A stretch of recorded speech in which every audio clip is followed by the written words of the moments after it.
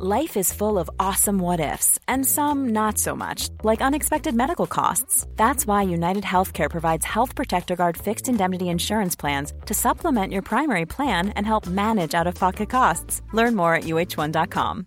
This is Paige, the co-host of Giggly Squad, and I want to tell you about a company that I've been loving, Olive & June. Olive & June gives you everything that you need for a salon-quality manicure in one box. And if you break it down, it really comes out to $2 a manicure, which is absolutely insane. It's also so easy to get salon-worthy nails at home with Olive & June. The difference between how your nails used to look when you did them yourself and now with the Mani system is a complete game changer. The best thing about Olive & June, too, is it's a quick dry. Dries in about 1 minute, lasts for 5 days, and full coverage in up to 1 to 2 coats. Visit oliveandjune.com/perfectmani20 for 20% off your first system. That's oliveandjune.com/perfectmani20 for 20% off your first system.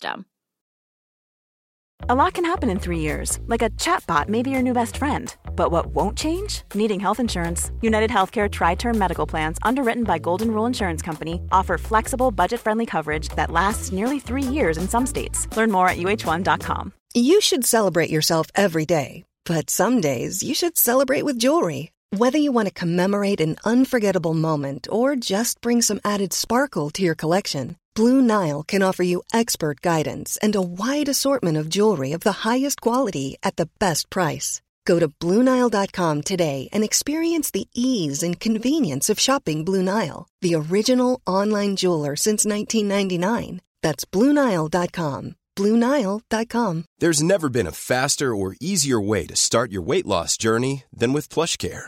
PlushCare accepts most insurance plans and gives you online access to board-certified physicians who can prescribe FDA-approved weight loss medications like Wegovy and Zepbound for those who qualify. Take charge of your health and speak with a board-certified physician about a weight loss plan that's right for you. Get started today at plushcare.com/weight loss. That's plushcare.com/weight loss. plushcare.com/weight loss. Planning for your next trip? Elevate your travel style with Quince. Quince has all the jet-setting essentials you'll want for your next getaway, like European linen, premium luggage options, buttery soft Italian leather bags, and so much more. And is all priced at 50 to 80% less than similar brands. Plus, Quince only works with factories that use safe and ethical manufacturing practices. Pack your bags with high-quality essentials you'll be wearing for vacations to come with Quince. Go to quince.com/pack for free shipping and 365-day returns. The following is a presentation of the Force Center podcast feed.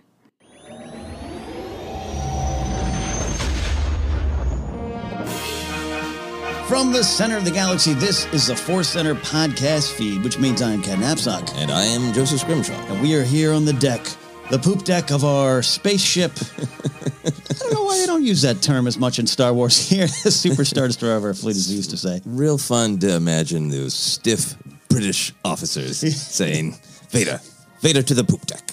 Get on the poop deck. We're here. And last week... We don't need that scum on the poop deck. Yeah, Piet, that's the moment. Piet could have said that. We were here to talk. Last week we had a great time. Jennifer Lando popping back up on the show. We got a baby crying in the background that was adorable. And, Force Center fans, we are excited as you to have her back on, and that time will come. But thank you for just being wonderfully receptive and understanding of the phone call and how great it was to have Jennifer and her take on the show. It's important to us there. So we're looking forward, Joseph, to her return. Yeah, absolutely. And everybody was delighted to hear the premiere of Jennifer's Child on a podcast.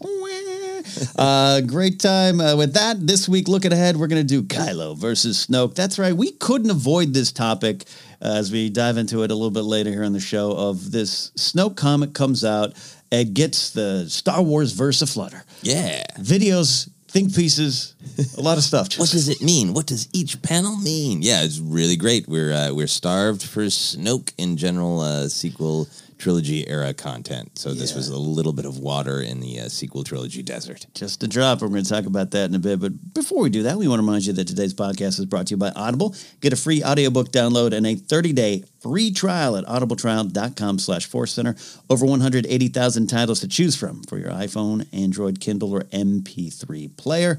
A little bit later, we'll have our 4-7 recommends an audiobook we think you should try out on us. I just had one of the most busiest weeks in recent memory, and it sounds like you might have too. Hey, I've been busy, So do we have any Star Wars adventures during our times? The only actual Star Wars adventure I had is I saw it was National Video Game Day, and I was like, all right, I will irresponsibly make time to play Battlefront a little bit. People who play it actively know this, but they've done another update to Heroes versus Villains.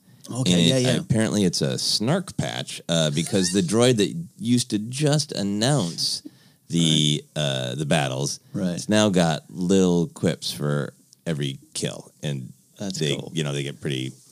They're definitely like a little bit of it's the droid, but it feels like the droid is maybe getting the material from Foden Beat. It's like. It's very meta of like you defeat someone as Obi-Wan, like Obi-Wan Kenobi has handed out the death sticks. So it is entertaining, but also pushing toward the meta.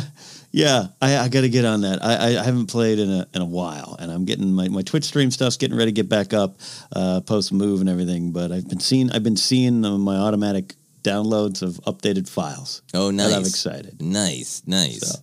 The only other actual fun, I've been busy with lots of things, friend in a town, all sorts of stuff, but it's super stupid, just life adventure. My wife and I went to Bob's Big Boy in Burbank for the first time. Yeah. Took a dumb photo of a root beer float with like Dracula hands. And put it on Instagram. And then they contacted me and said, "You won this week. You get a $50 gift certificate to Bob's Big Boy." Ooh. So kids, this is my beginning as an influencer. you have influenced. You have influenced. Bob's is great. That's one of the last in the world, I believe. It's the first in the world, and there aren't many in the rest of the country anymore, right? Yeah, very, very rare. They got a great car show over there on Friday nights. I'll pop over every now and then, but your picture was inspiring, and now it was valuable. Valuable, man. This is my new gig in life of just I'm going to go to restaurants, take pictures, and see if they'll give me free food, and then I can just quit working. Yeah. Retire. There you go. Retire on Bob's Big Boy burgers. When those flowers bloom 2 hours away in the hills, we'll see Joseph out there with Dracula hands. Yeah, I can get out there. I can get out there and kill the flowers by trying to take a picture of them with 1,000 other influencers. Yeah. Fun times. Get in line. You did have a really big week. Yeah. So Star Wars adventure, any other notable adventure? Did you do any influencing? It's funny. I got an old email address. I got a email from a shaving company that was like, "Would you like to be an influencer for us?" And I'm like, nice. But it's an old email address, which means it's not personalized at all. Like they're not like, "Hi, Cat," and they're like, "We love your content," and love was capitalized. I'm like, you don't even know my content because this email address is attached to like a fantasy baseball website. Like, what is this? So I don't think I'll be influencing because I'd rather influence Bob's Big Boy. It's pretty easy. Go take a photo. No, but it's a fun week. I did return to the Comedy Store as a performer for the first time since 2005. And had a great time, very friendly crowd. And, you're a performer, you're a comic, Joseph. You know, when you're like, I had a great set, but I do know too many people that already knew me, so I don't count it.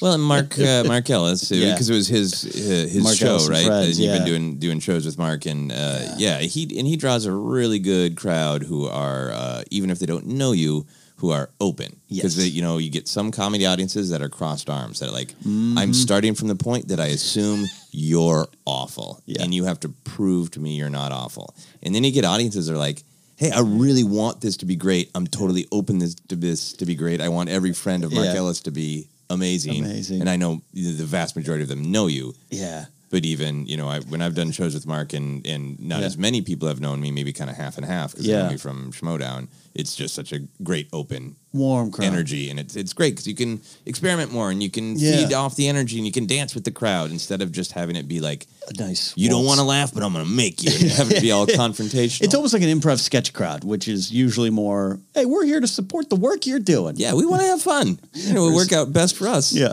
we did. Stand-up crowds are at least 40% of like I could be up there. Yeah. No, it was a great time, and it killed. We're talking about Kylo Ren today, and it was a little bit of not let the past die, but go and face it. I did not enjoy a lot of my time at the Comedy Store when I was there doing bringer shows and stuff and all You're grinding. Yeah, the 2003, 2004, 5 range, and I had a bad taste in my mouth from there and let it build up. anger, resentment, and fear. I had a fear of going back on the stage there, and this was a great time, and I felt it was a lesson. It was a valuable lesson. Awesome, that's great. It was a good week. It was a good week among the other things. There are no direct Star Wars, other than our friend First Rate Nate has added to our collection. Elon Sleaze Bagano, so great. Ooh, that is such a great figure with the Dealy Doppers. Yeah. He's got the death sticks and the 5 o'clock shadow and booze.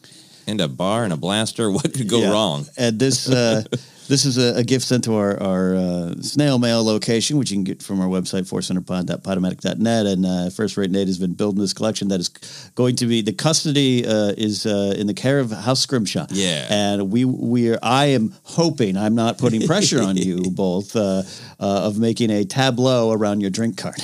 Yeah, I got some building to do to put the bar together. Yeah, huge thanks to First Rate Nate. These figures are awesome, and I have always wanted them to be gracing our lives, Ken. So I'm happy that they're finally with us. They're very good. So that's what we got going on this week, and like I said, we're going to dive into the big topic in a bit, but we got some news. And look, it's been kind of a slow time, which is expected, but I think the storms are coming, Annie. Oh, yeah. In the distance. And we're still going back to Entertainment Weekly for this one. They've just been these James Hibbard-led articles kind of popping up and having some fun little morsels to dig into as you get ready for The Mandalorian. And the headline was kind of Favreau talks about Thrawn and Mara Jade possibly showing up at The Mandalorian. I'm not accusing Entertainment Weekly of any clickbait. I think they're a reputable organization, but even with the First Order one and now this one, Mara Jade and the Mando is really not going to happen, and it's not part of what was talked about. But it was the headline. It was the headline. So this is what Johnny Favs, as we love calling him here, Jon Favreau, says, I don't want to talk about anything that might be fun for people to discover. We do have conversations. Part of what's fun to see if we could merge the worlds of the original trilogy, the prequels, the sequels, the Clone Wars, and what's been considered canon up to this point, and what's been considered part of Legends. I think this show offers an opportunity to bring in all of those elements, so no matter what your flavor of Star Wars ice cream you like, there will be something to enjoy. But you're asking the right questions, he was saying to the reporter. So that made me think, no Mara Jade, but there might be some other things, and we hear we need things connected, lore, references, Joseph. When you hear this, do you think this show's going to just have those connections around every corner? What are you expecting now? I'm really feeling the vibe between this interview and what we talked about last week, that part of Filoni's involvement is Filoni really setting up future Filoni-led projects and kind of building out that corner of the Star Wars creative galaxy. So I do think we're going to see some big connections, and I kind of think that there is going to be more Mandalorian culture than we've seen so far in the trailers. You know, that makes sense for me with Filoni's involvement in talking about, even just straight up shouting out the Clone Wars animated series in particular. Yeah. That makes me feel like we're going to get some surprises there. Absolutely, because we know we joke about this Filoni-verse, similar to the Claudia Gray verse. You coined that phrase, Joseph, but he loves it. He's protective of it, and I think it's going to be a lot of fun. And I think digging into the Mandalorian culture just makes sense, not just because of the title, but this character and this world we're in. And I would love that answer of where were the Mandalorians during the Galactic Civil War. Right. And if he's saying prequels too, that might just be some fun. We're going to run into an old battle droid or, things that have happened like that. It might be some fun stuff like that. But man, my ideal, my wish, my dream would be that we go back to what is the story of Jango Fett in modern canon? Was he ever truly a Mandalorian? Was he a Mandalorian who was kicked out of society and sort of being a Mandalorian isn't just the planet you're born on, but it's adopting the culture. So is it that he was born on Mandalorian, kicked off? Is he not at all from their culture and just truly stole it?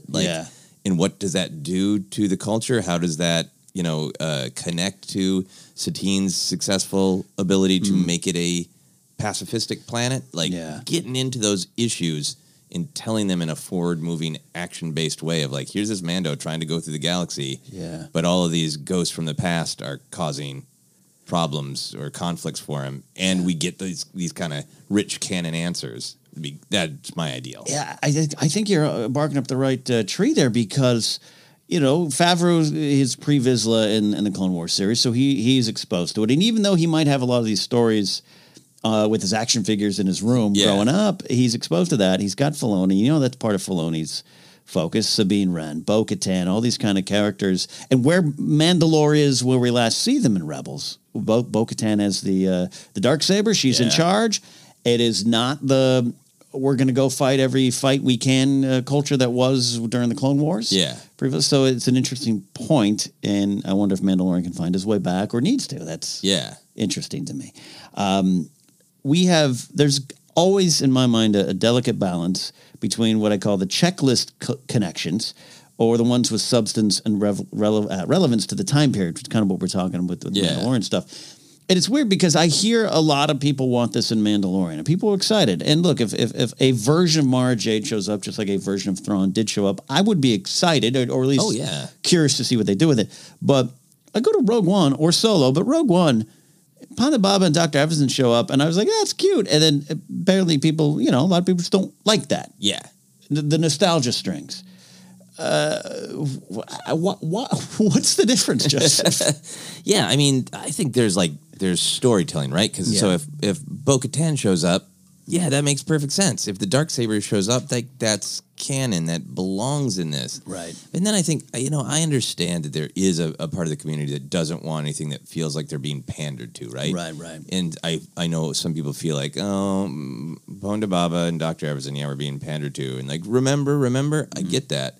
But to me, it's flowing from the creator, right? Mm-hmm. And that wasn't in Rogue One because Bob Iger says, here are the number of nostalgia points you need in Rogue One. It's because that creator, right? It's because Gareth Edwards is like, I always loved them, and now I get to do a Star Wars. Can I put my favorite characters in a Star Wars? It's coming from such an innocent place. Yes. And I think people who don't like the remember should brace the hell out of themselves because Favreau has clearly decades of pent-up favorite characters, favorite nods, favorite jokes, right? That didn't he already put on the Instagram that the Will Rohud ice cream maker, and he even mentions ice cream in this quote. So I think this is going to be chock full, not because anybody at Disney thinks there's a nostalgia quota and Star Wars doesn't work without it, but because Jon Favreau wants quacking monkey lizards. He wants Will Rohud's ice cream maker. He wants a different take on. Don't count Dengar out. Never count out Dengar. Never count Dengar out. So there's that stuff of this is about the Mandalorians. Of course, Bo-Katan might show up with Darksaber because that's just cool as hell and makes perfect sense. And then there's the Wu Hare might show up. Anything is fair game, I think, from the Favreau creative perspective. I mean, I'm putting money down on characters like Bo-Katan, but I love these connections. And I guess I'm not fighting, because you said it, I understand the perspective of Red Leader and Gold Leader. They just, I've had those conversations, even though I enjoyed it. But Finn pulls up the training orb from the Falcon. Yeah. I love that, and I think it's just like you said. John and Lawrence Kasdan are sitting down writing a script, and John Kasdan's like, "But what if we put in the outfit that Lando wore, and Beckett has it, and what?" The headphones, the production designers put the headphones from the Falcon in because I take those as fun nods. But I also do want more than that, and I understand that too. And in Mandalorian, I think I want a fair balance of, that thing, and Dengar's here for a reason. Right. He's not there to wink at the audience and make a super meta joke about his action figure. I'm slovenly. Final note out of this thing here. This is interesting because so Ming-Na Wen was announced to join the cast pretty recently, and we know production. I mean, they shot last October on most of the production. Doesn't mean you can't go back and add things in. So a lot of the thought was VO, and I think a lot of the performances might be VO in this show. But Favreau says we take full advantage of her acting and action ability. What do you read into that? Let's dig into the gossip. I think that he is shutting down exactly what you were just saying, that fear that everything is going to be voiceover, and because she was announced recently doesn't mean that she didn't actually do some actual. She is kicking ass and without a mask on.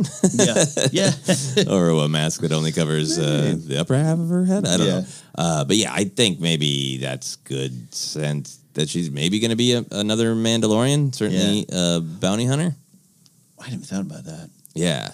because they could be. Look, they could have total guess here. They could have started production of season 2 and thought, well, wouldn't it be great to have her? Let's go drop something into season 1 while we can. Yeah, while we're shooting or whatever. That'd be cool to me if they were like, we like what we're building here. Let's go back and put the stepping stones to this bridge here. Yeah. I would like that. Yeah, and it could just be one memorable scene. Because I get the sense that this is going to have some deep connective tissue, but also just have moments of like, we want a cool action scene. Yeah. So I wouldn't be surprised if it is just like the Mandalorian is trying to get in to a secure place. Yeah. And, kind of harkening back to 80s movies, to Indiana Jones, even to more modern John Wick of like, here's the badass that the Mando needs to get through to get into that door. And here comes Ming-Na Wen for one amazing kick-ass scene. Boss fight. Yeah. That'd be great. Also out there, there's a clip going around of Bill Burr on a podcast talking about his day, his episode of shooting. And it's a really good description. And he admits to not knowing if he should talk about it, but it's really good description of the volume, this thing that they talk about shooting. So that's out there too as well. And he's in the Rick Fuyama directed episode. So a lot of stuff coming because we are getting closer and closer. I got one more prediction. Uh-oh. I think that there's a possibility of Dash Rendar. Yeah. At least in the background. Yeah. I mean, he's... Sorry. Just wanted to get it out there. Jason Fry kind of dropped him into the canon sphere now. Oh, that's right. That's right. But it just seems right for like legend surprises. Dash Rendar is my guess.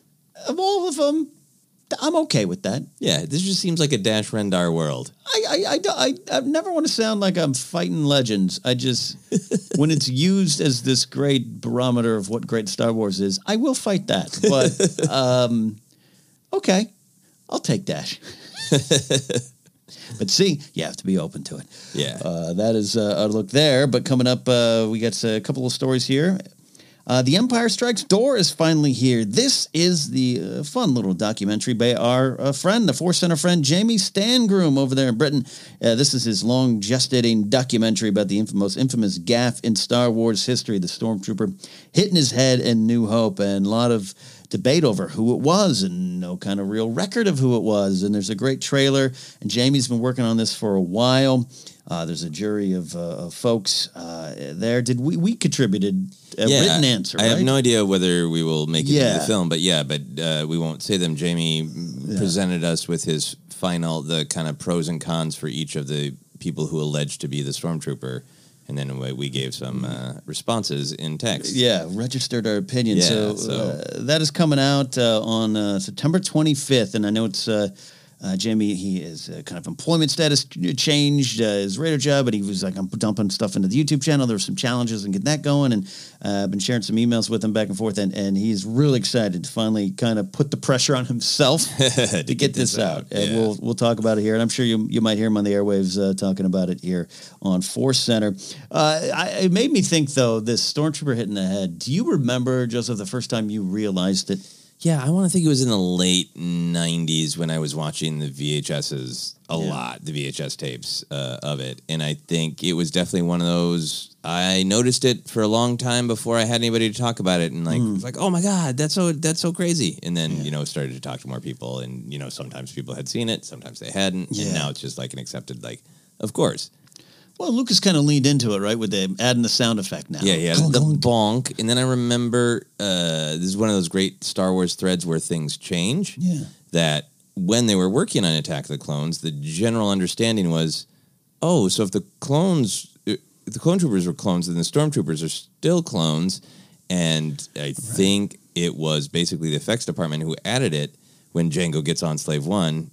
After that fight with Obi-Wan, he bumps his head. Yeah. And I think it's on, this isn't an obscure detail, I think it's on behind-the-scenes videos on the original Attack of the Clones DVD of, they thought that was really funny, of like, a little bit of head clumsiness is built into the DNA. Of course, all that canon has long since changed, right? So it is just the clumsiness of that one particular stormtrooper. It's not genetic. We'll find out who it is. Yeah, it's funny you mentioned kind of late 90s. Growing up watching this, VHS, TV copies, whatever, I never saw it. I just never registered. For something that's glaring, it's only glaring once you see it. Yeah. And then you're right. Then it's there forever. So I want to say it was, high school, mid-'90s for me, early '90s is high school for me. That someone pointed out. So it's weird, but it's weird. You're like, no. Yeah. You go back and, oh, yeah. Yeah. Oh, yeah. Yeah. Do you want Star Wars, Lucasfilm, whatever, to lean into any of this kind of material? Jamie's doing this on his own. It's independent. But with Disney Plus, you want them to have this kind of fun? Oh, yeah. Yeah, I think that's great. I would love it. I think, a sense of fun is such a part of Star Wars, and this is a great way to embrace it. Yeah. It'd be a good, valuable lesson for a lot of the fandom. Here's a silly doc about Ewoks blinking or something. I don't know. Yeah. I don't know. Do you have an idea of what you want them to cover? The Wilbur Hood doc would be fun. Of kind of tying it all together of like, who was that actor? Exactly how did that ice cream maker choice get made? And I know some of that information is out there, but put the whole thing in a documentary. Yeah. And then go through and follow some of the running of the Wilbur Hoods and getting to the point of absurdity at like this latest Star Wars celebration where somebody was dressed as the ice cream maker and then had a small Wilbur Hood. That was a good one. I love that kind of stuff. Wow, are we able to kind of build on one idea that's already weird as a culture, and then another, and then another, and then another, to a point where somebody can walk down the hall dressed as a giant ice cream maker with a small orange, jumpsuit doll, and everybody goes, I understand why that's funny. That is good. Yeah. I can't think of some specific myself that is. I like the idea of in story docs of sitting down with Wu Hare and talking about things. Oh, my God, yeah. Character docs like that, maybe animated stories or something like that would be fun. I would, the point is, this is so fun. I'm looking forward to seeing what Jamie's done. I wouldn't mind if Lucasfilm would do more of this going forward on their own. Yeah, it is dangerous of getting too meta, but I wouldn't mind seeing them produce an in-world holodoc, right? Because in the novels and the comics and everything, not as much in the movies, they talk about having a steady stream of content. Right. So seeing a propaganda film from the Empire, or seeing once Luke Skywalker is famous across the galaxy. Yes. Seeing somebody trying to do retracing the steps of the legend Luke Skywalker. Did he live on Tatooine? Almost like newsreel footage from World War II or something. Yeah. Luke Skywalker. I was thinking about that'd be great. Final story here. Put an X-wing on your feet. That's right. This comes from the internet. JediNews.co.uk is dropping a lot of stuff like this there. An X-wing shoe is coming from Adidas. It is X-wing inspired Ultra Boost. The X-wing is imposed on the heel and sole, and there's so it's an X-wing. But then there's a symbol of the Jedi Order, and the words "The Force will be with you always" is on the heel stripe. So we got a Jedi X-wing. I don't. It's a lot of things. Is it a spoiler? I get it's just a Star Wars shoe. There, no release date yet. I am not a shoe guy. Yeah, I've switched a little bit to the Converse over the years. I know you've been doing that for a long time. I don't buy red out of respect for you. Oh, thank you. we can be twinsies. We can coordinate. Made that decision. What kind of Star Wars shoe do you want? And have you gotten any of the other, like the Pozo brand? And Vans had some shoes. I haven't, because I'm not of all of the things I collect. Shoes is not one of them. Which I only need so many collections. But I had Celebration. There was and I don't know if it was Converse made or if it was off brand or whatever. A Converse with the Rebel symbol. So I would love to get those. I would love the red like I normally wear with the Jedi symbol. That'd be great. That'd be good. I would buy those because I like things that I know that I'm wearing something that I like, but it's not necessarily screaming at the world. My taste in Star Wars collecting in terms of apparel has changed over the years. Oh, yeah. During the ripped apparel mashup era, I had every, Wampa cereal shirt there was and all that stuff. And this last move, I purged maybe 30 Star Wars shirts. Right, because you had a million. Too many. Yeah. I made this stupid goal of I will never repeat a shirt on Jedi Alliance. And I went like 40 episodes before I had to repeat a shirt. That's silly. But my tastes have gone from... I like the subtle. Yeah. I like the, that looks like a Star Wars shirt versus here's a Han Solo wanted poster, which was one of those mystery box shirts. And no disrespect to collectors and fans of those, but I've stopped that. Yeah. I don't know why. Yeah. So this shoe is not on necessarily on my list, but I looked at it and went, that does look cool. Yeah, it's cool, but it's not my style of shoe that I wear, but I do like that it is. It's just kind of the colors, and you'd really have to be staring at the feet to totally get the X-Wing in that. I wouldn't mind some Bosk feet. Bosk feet, that's what I was going to ask you, like some Ewok slippers. Yeah. I could do that. Some Bosk feet is good. Bosk feet. But the Matchbox cars, and some of them are hanging on my wall behind me. They're so weird. And I know you have some too, where they're some of the weirdest, most ugliest Star Wars collectibles ever, which is why I have to buy them anytime I see them. That Jabba the Hutt one and that Luke, the old man Luke car, some of the weirdest stuff. Yeah, the Jabba van, like you'd see that rolling down in the 70s. Nope. So that's out there. That's our look at the news. That's our look at the news. Big topic coming up here. But first, we want to have our Force Center recommends an audiobook we think you should try out on us. What do we have, Joseph? We always look for a book that kind of ties into our main topic. And a book that we really enjoy is Last Shot by Daniel Jose Older. It's got some great content about young Kylo and some great relatable content about Han being worried if he knew how to be a father. And I think it's kind of some of the stuff that's implied in the movies, but I think for some people who are searching for, like, how do we get into the Kylo-Han relationship? It's got some great stuff for that. So if you haven't checked it out, I would say go listen on us. Listen on us indeed, and download your free audiobook today at audibletrial.com/forcecenter. Again, that's audibletrial.com/forcecenter for your free audiobook. And yeah, check out Last Shot. It's a great, if you want to early glance at just the state of the galaxy, following the fall, like that's got a lot of that too, plus some stuff in the past. Yeah, get into some Mando era mood. Yeah. General window. Speaking of a look at things we have questions about between episodes 6 and 7, Marvel Comics has been doing the Age of series. It's been a very good series. I've enjoyed pretty much everything that's come out. Only a few have not even missed, like I haven't liked as much. All the Jodie Hauser stuff early on is some of my favorite stuff, and this Age of Resistance series is really picking up full steam. The Poe one's really good, surprise character appearance there. But the one that's getting all the headlines is the Snoke one-shot, which is weird.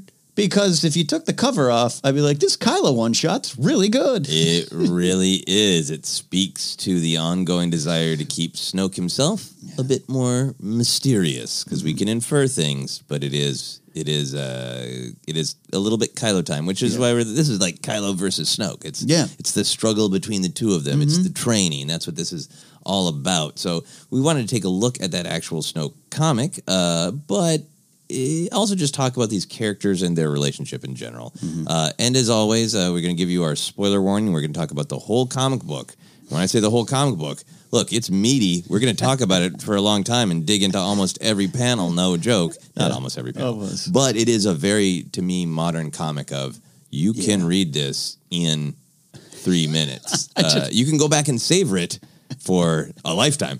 But this is a fast-moving comic. It really, I mean, case in point, like I had to do Comixology for this because I couldn't get over to my shop in time for this week, so I hadn't gone through it yet. And I read it, but I was like, I kind of wanted to read it again. And Joseph reminded me of how quick I literally on Comixology on my phone while we're setting up our audio read it again.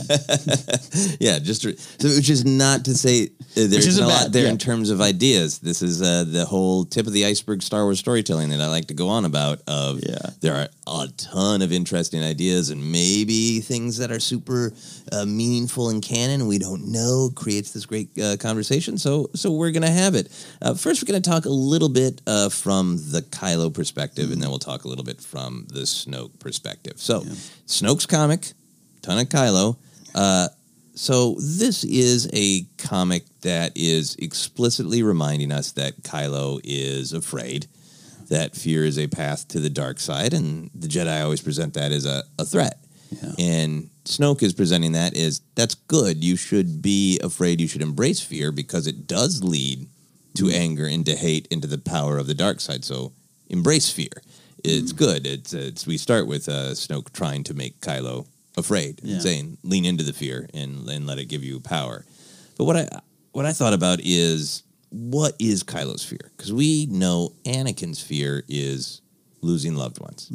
And it's a really relatable, big, distinct thing. Anybody can go like, oh yeah, I might tap into awful powers if it would save someone I loved. But in general, and from reading this comic, what do you think Kylo is ultimately afraid of? Where is that fear coming from? I thought all morning about this when I got your show notes, right? I was like, what's my gut answer? It's fear of his own power. I wonder if it's fear of his legacy. And I don't have the answer yet. This is why I love when our discussions sometimes are open-ended, at least on my mind here, of the pressure, the legacy, the pastor's kid, living up to what is been done before you. I really think that's the past thing that comes down to kill the past to me is he knows it's too much to live up to what's in his family, what his legacy is and what his potential could be. And I think that struggle is where I land most, where we see a lot where, he was neglected a little bit by his father and his mother a little bit, where she goes to lead the galaxy, his uncle, all the problems there. And those fuel the problems. To me, I keep going back to legacy. Yeah, I think legacy is a great way to think about it. And it's certainly where Kylo comes to by The Last Jedi, where he wants to kill the past because it's haunting him, right? Yeah. So that is obviously got to be a huge part of it. I was thinking about some of the things that we know from books, from what Kylo himself says in films, that he feels like Han wasn't a good father. He directly says that in Force Awakens. Yeah. Leia blames herself for sending him away, that maybe made him feel abandoned. We know from the Bloodline novel that they kept things to him about Vader. We know what went on with Luke. But you tie that up with what you're talking about with legacy of what if I can't live up to them? And what's a child going to feel when they're really young? If I don't live up to my parents, what am I afraid of? I'm afraid they won't love me. Yeah. I'm afraid they'll reject me. Oh, my mom did reject me. She sent me away to my Uncle Luke. Oh, my Uncle Luke is afraid of me.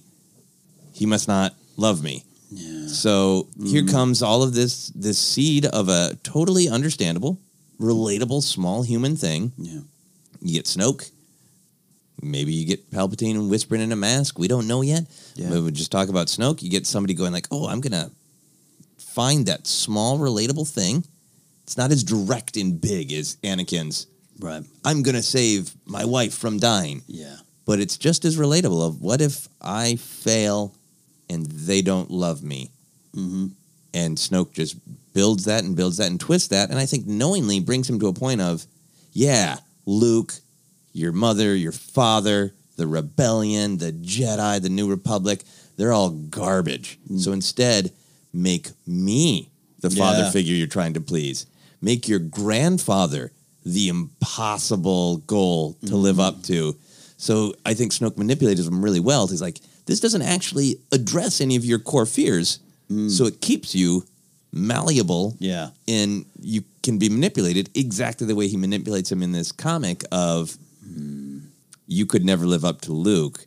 Now can you live up to me and what I expect of you, what the dark side expects of you? Can you live up to Vader? Yeah. And that's what Rey just straight up senses, is the fear that you will never be as powerful as Darth Vader. Can't do it. Yeah. And I think that's what's so great is we meet him there, Force Awakens, and then in Last Jedi, he's trying to wrestle with that, right? Yeah. He's trying to go, screw Snoke, screw everything. It's just me. But even in that, what is it? He's reaching out to Rey to feel loved. Yeah. Which... Because he's also got to me, he's got to be afraid of being Kylo Ren. He makes that choice. To me, he makes that choice with the Snoke killing everything. It's like, I'm going to be me. But even that's going to be like, but did they want me to be Luke too? Vader too? Like, that's rolling around his head too. And then, it all boils down to, I think that's a powerful last shot of Rey closing the door and him kind of like, I'm alone. It's not an angry face to me. I don't take it as that. No, it's just like, whoa, okay, if I am truly alone and I don't have any mentor left, then who or what am I? My father's dice disappears. Yeah. My new friend Rey closes the door on me. Yeah. I just tried to kill my uncle, but he kicked my ass. What am I? Who am I? What do I have? What do I want? Yeah, and a powerful reminder of you got out underneath that yoke of your legacy or your fear, right? You did everything. Yeah. Oh. Great. Now you just have rolling around in your power. Yeah, I still feel pretty bad. Yeah, just now you can just lash out for the rest of your life. Yeah. Throw a, amazing, powerful tantrum. I tell you, this guy, I just love from the moment he takes his mask off, and I love him in the beginning of Force Awakens, but the moment that Rey really challenges him, take, your monster in a mask. He just changes as a character for me, and I just love it so much. Yeah, and I love having fun with him because there is these parallels to real life of a Vader fanboy and a wannabe in that, and I think it is funny, but I think it's funny because it's connected to this deep truth of how does somebody growing up with this kind of legacy live with it? Yeah, how could you not be a Luke fanboy or a Vader fanboy? Yeah, being of that line. Right. Yeah, that's really interesting to me, and I think they do a good job in the comic. Like I said, kind of stoking. Yeah. All those legacy issues. And we're going to talk a little bit more about how Snoke actually does that poke in. But let's talk about the mask, because I think that was one of the things that really lit up the old Star Wars Twitter sphere. Snoke basically tells him to leave the mask behind, setting up the continuing mockery of the mask in The Last Jedi. Mm-hmm. What do you think the mask is symbolizing for Kylo? Is it just the Vader worship cosplay? Is it? I feel like it was kind of being implied in the comic that Snoke is afraid that he's using the mask to hide himself, to hide his lightness, so that he can just put on the mask and pretend to be dark in the truth underneath. That's a great observation. I've never really heard it discussed. I'd love to dig into that more because we see it pretty easily from Kylo's point of view. Jennifer was the one who really, for me, was the first really laid down this Han said take it off. Snoke says take it off. Yes. I'm going to put it back on, which makes sense why he might rebuild it. We don't know how or why or the context of him rebuilding it in 9, but it's not a retcon. It's the natural progression of that story. And even then, Rey, you're a monster in a mask. Poe, what's the first thing? I can't hear you with that mask. You're right. Everyone gives him crap about that mask, right? And we love masks in Star Wars. It's one of the greatest designs in Star Wars. When that first emerged, I was like, oh, yeah, we got some great. We love our Sith masks, our Banes, and our Malguses, and blah, blah, blah, blah, blah.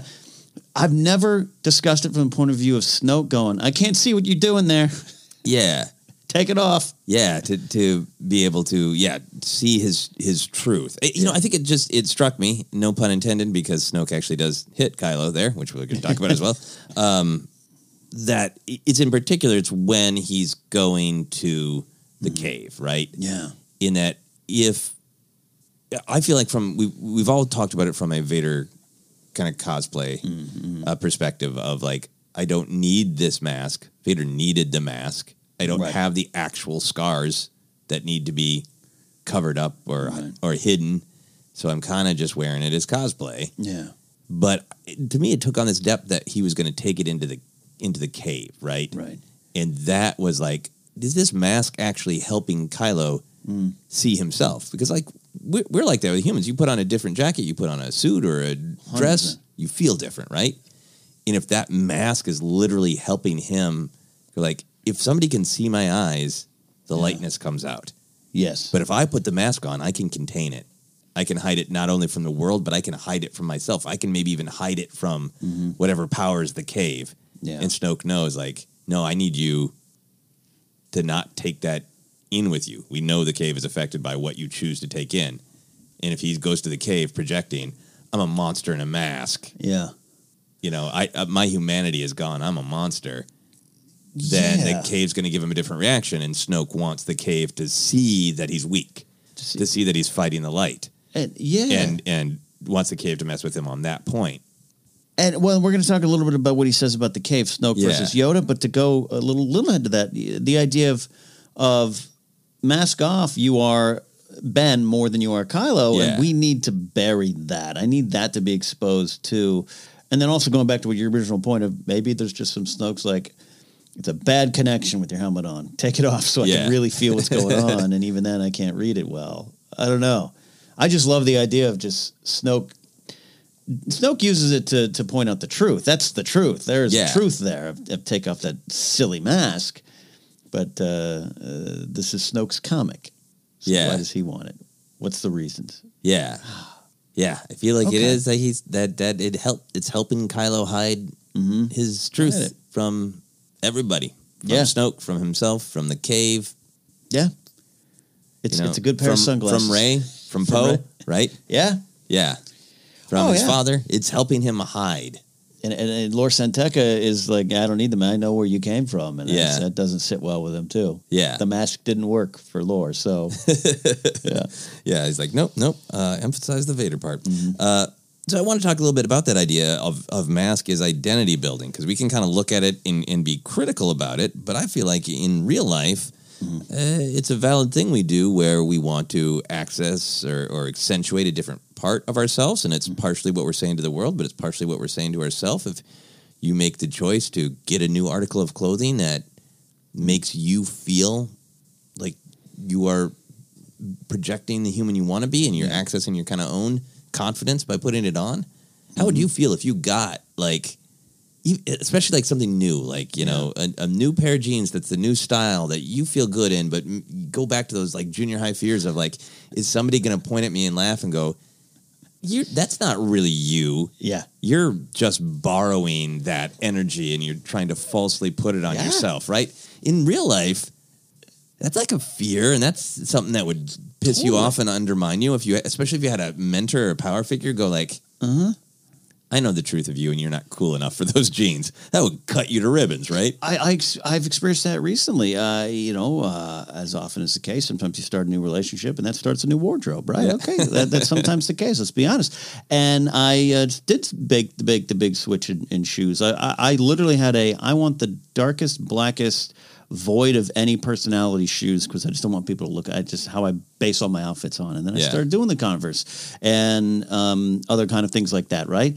And I remember walking into the Collider offices the first day, and there's people there have known me sometimes 15 years, some of them, and I got laughed at. And they were like, what are you doing? Right. And it immediately caused me to shrivel up. And I had to refine the confidence in this. It's not a new me, but it's a new look that changes my energy. Yeah. And absolutely has. And it works for me on stage and works for me as helped in my return to stand-up. But I remember that moment. And it was, take that silly mask off. That's not you.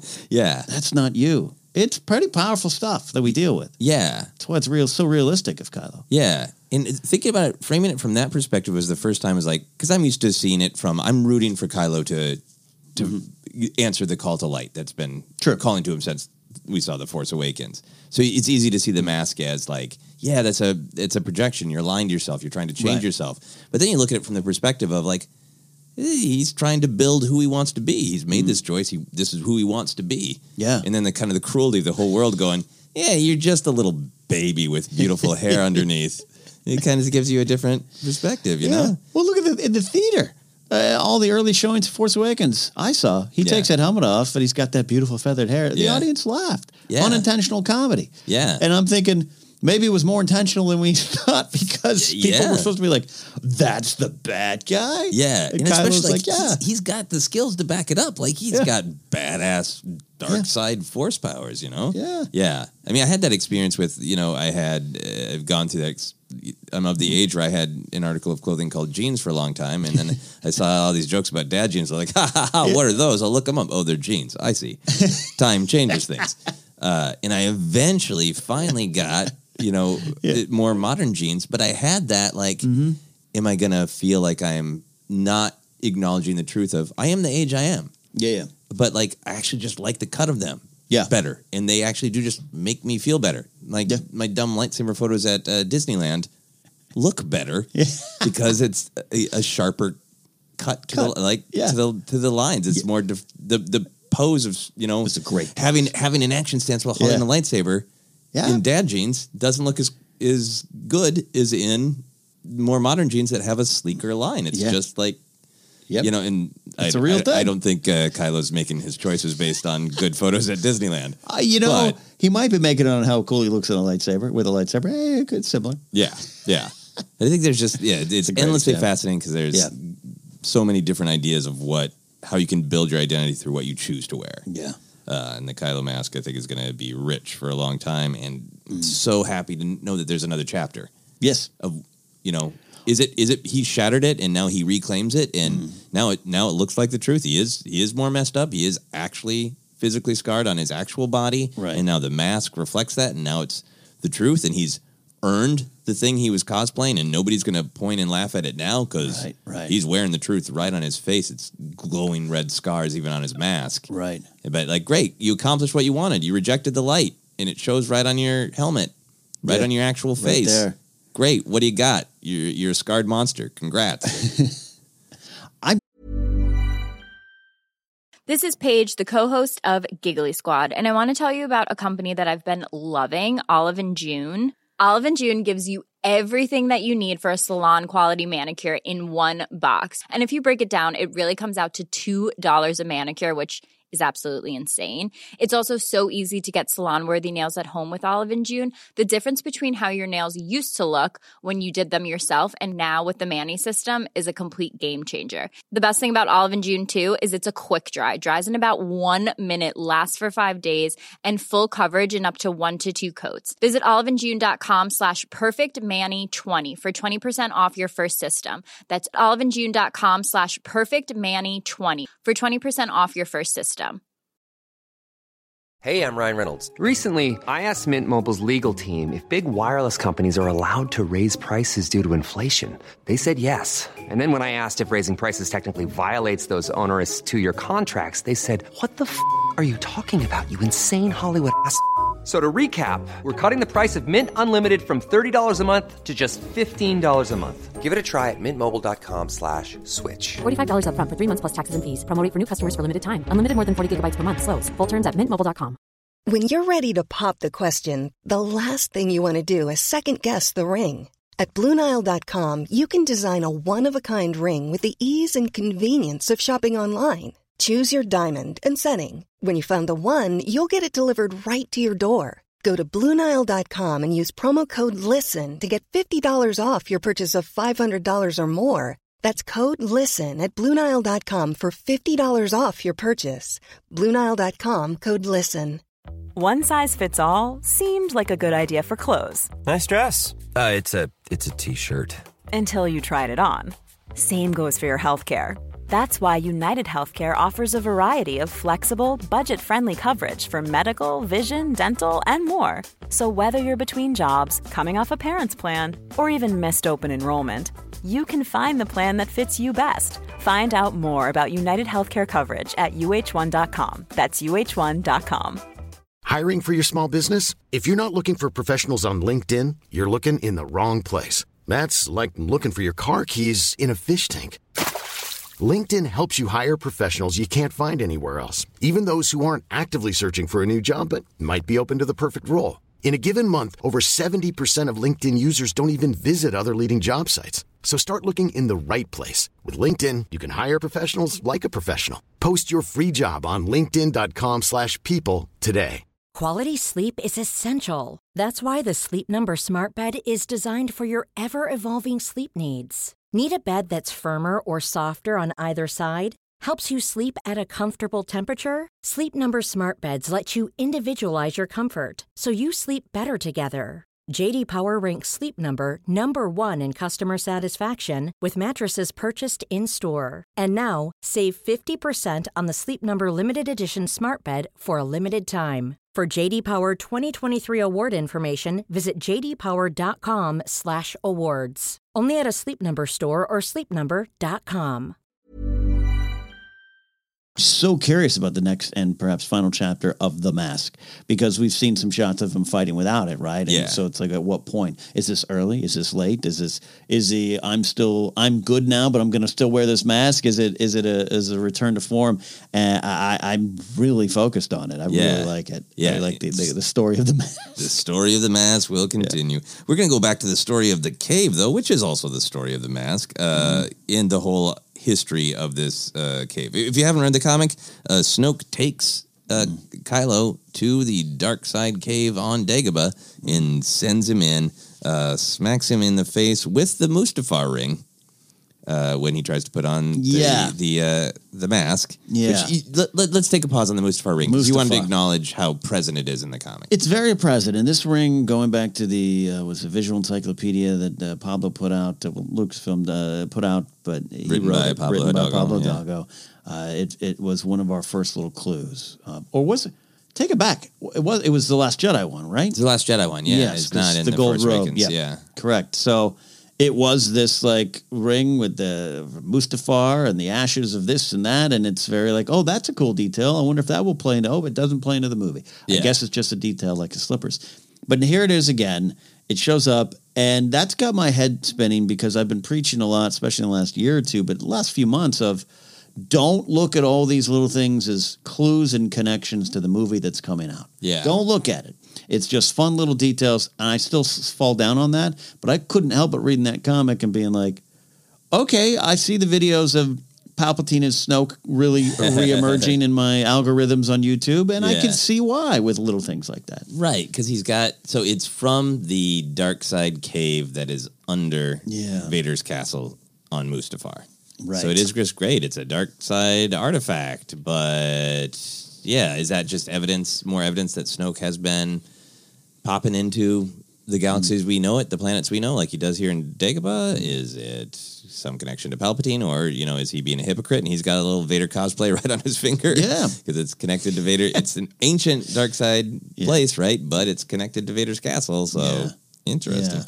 Yeah. So getting back to the cave, Yoda, of course, his famous line, when Luke asks him what's in there, he says, only what you take with you. And, of course, Luke chooses to take his weapons and sees the ramifications of violence. Snoke's answer to Kylo when he asks what's in there is only what you've been too weak to bury. So what do you feel like Kylo took into the cave? And if that affected his vision the same way Luke's choice to bring in his weapons did his, in my estimation, how did it affect the vision he has? I think it's twofold to me, where he took a little bit of love for his family into there. Yeah. And Snoke would want to bury that, but also just that bitterness and resentment and stuff we see with Luke. But it's a little bit of both, but that to me makes the most sense of what Snoke's kind of bury that. I need you to kill your family for me. Yeah. Because this is obviously pre-Force Awakens, but that's what I thought he took in there. Yeah. Yeah. To me, it was just sort of directly tied to the mask. And this is where I got some of those ideas. Like, if he had taken the mask in there, he could have maybe convinced himself enough and convinced the cave that the dark path is what he wanted to embrace. Yeah. But by Snoke forcing him to go in there, without any of his sort of trappings of being a monster, that he goes in there with his light. That powerful light. And for people who haven't read the comic and want the information, he first sees Luke, and Luke says that he doesn't want to fight Kylo. Kylo fights him. Kylo takes Luke down. And then he gets the vision of his parents, and he cannot bring himself to end his parents and trick Snoke, which we'll talk about a little bit. But I feel like it affects his vision, because the cave is like, oh, your challenge is can you snuff out your light? Oh, you can when it comes to Luke, but you're still struggling when it comes to your mom and dad. Yeah. Yeah. Which means you can't snuff it out yet. Not there, yeah. You brought in what you were too weak to bury, that call to the light, and you totally failed, just like your uncle.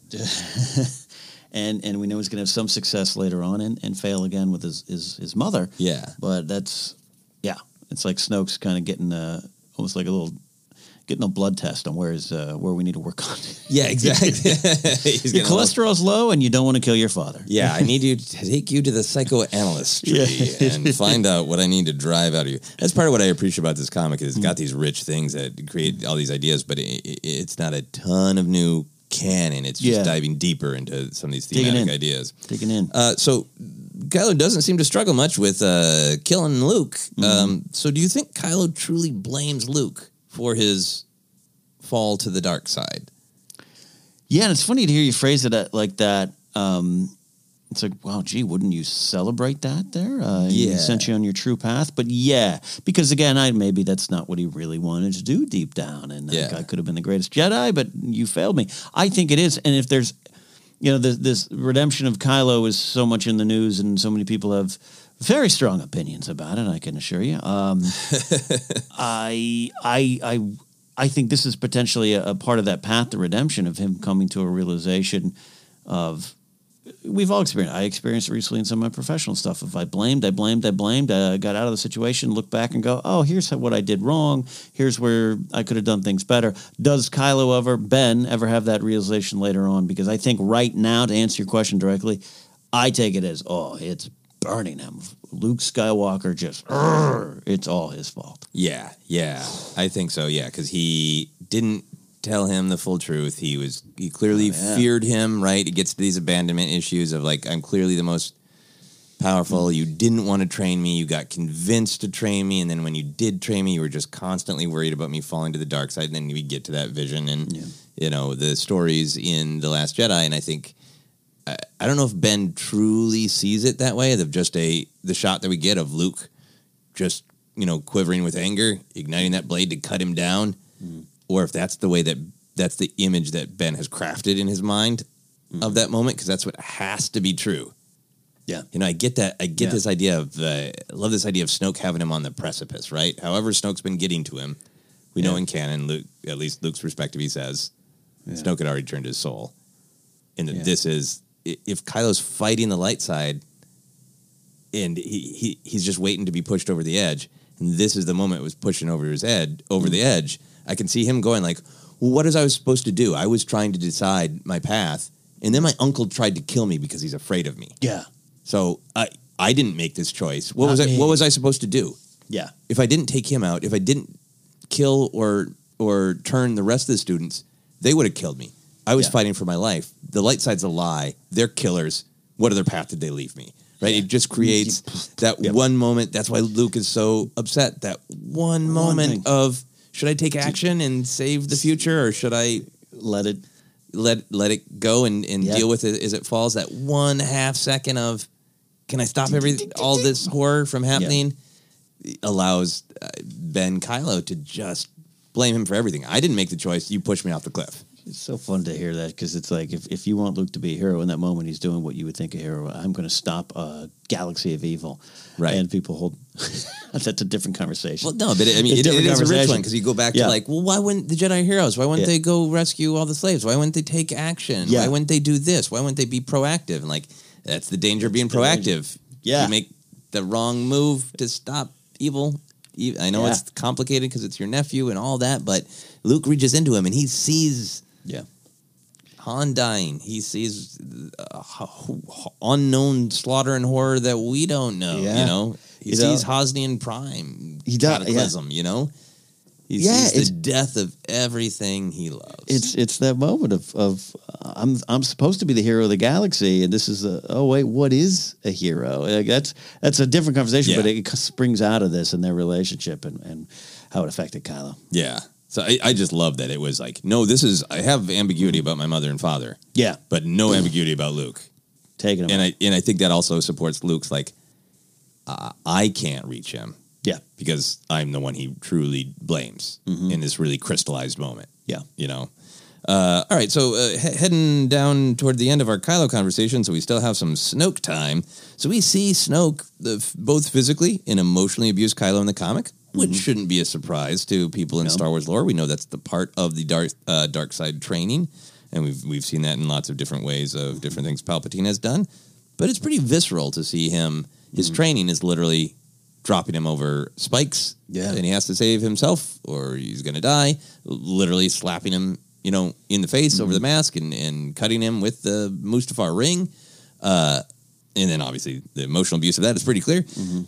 Does seeing in Snoke's comic, seeing Ben Solo as a victim of physical and emotional abuse, does it make you feel softer toward Ben Kylo? Does it make you feel different about redemption when you see him as a victim?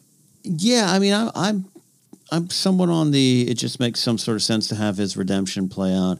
Any pushback I have against it is just the idea of like, wow, wouldn't it be interesting if what Luke said, Luke said two things, no one's ever really gone, but also I couldn't turn him, and Leia's like, he's gone.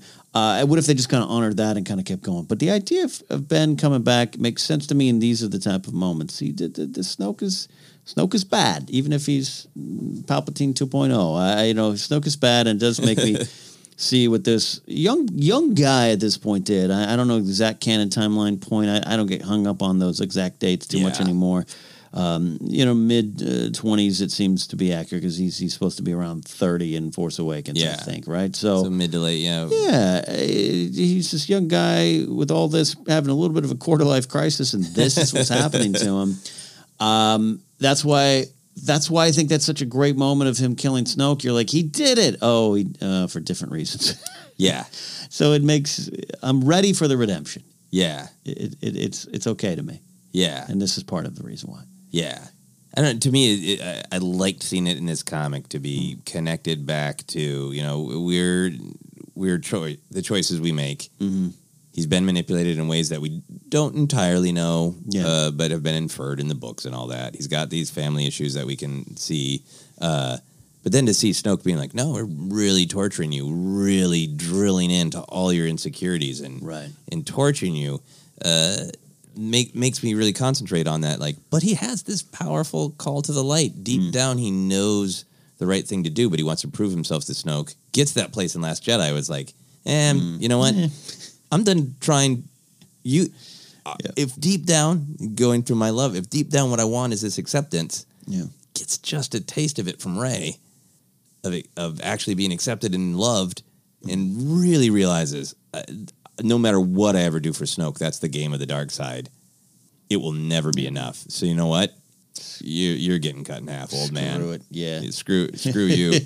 Which still leaves him on this great path of like, that decision is understandable, but what's keeping you at the dark side? What do you have there that you want? And I think that it makes me see him as a fully rounded person, which is why I'm like, obviously it was one of the most shocking and painful moments in a theater to see Han Solo murdered by his own son. So I get like why afterwards everybody was like, no way. But the way this character has been presented, he's a super fully rounded human who has gone through trauma and has made poor choices, partially of his own volition.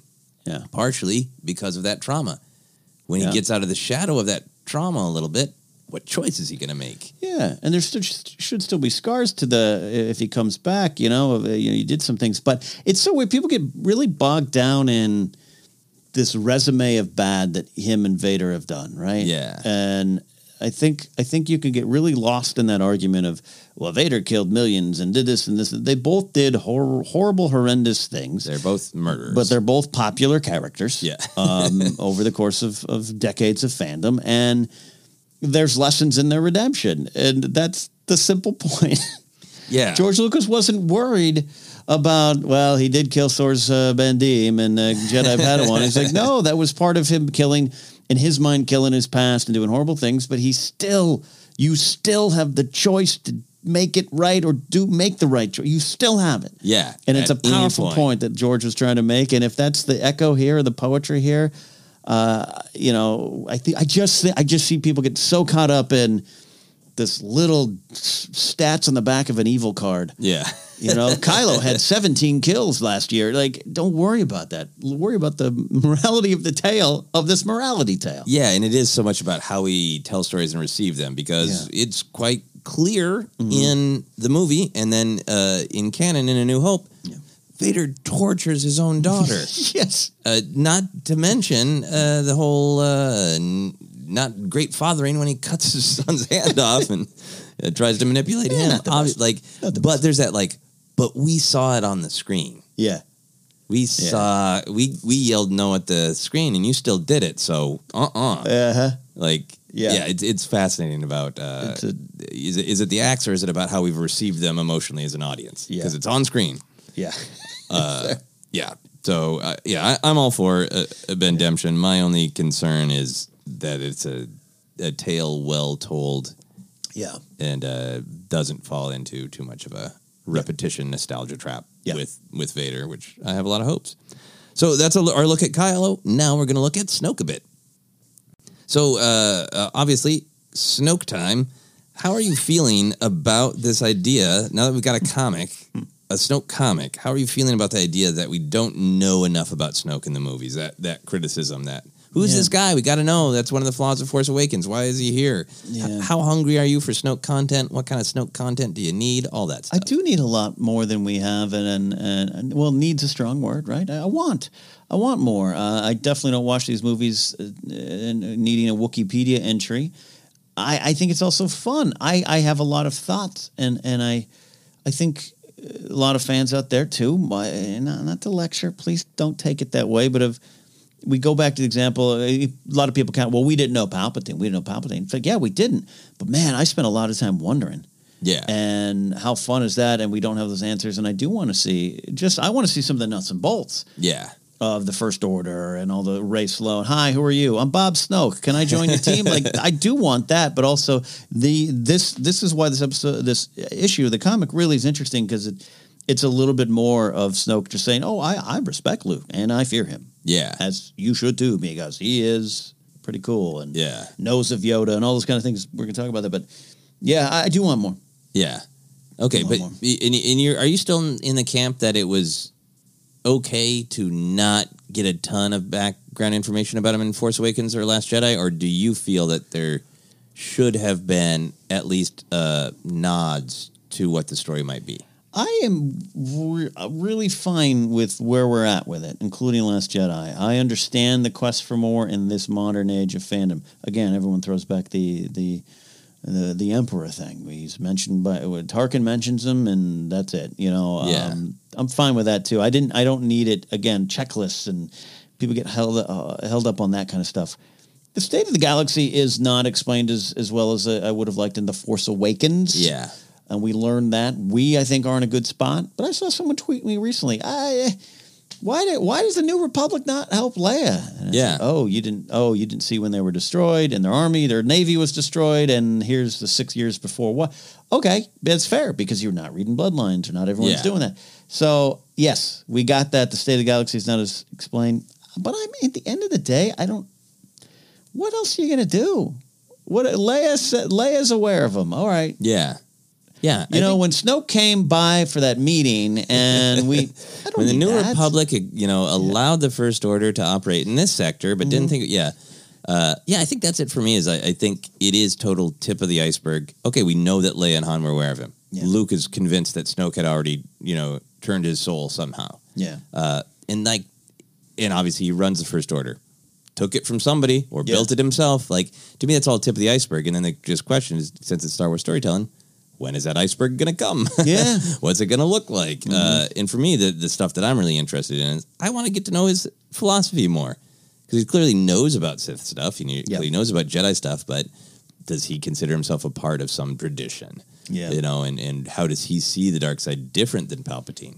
Or does he not see it different? Does he just think Palpatine made some wrong moves on the chessboard? All that kind of stuff.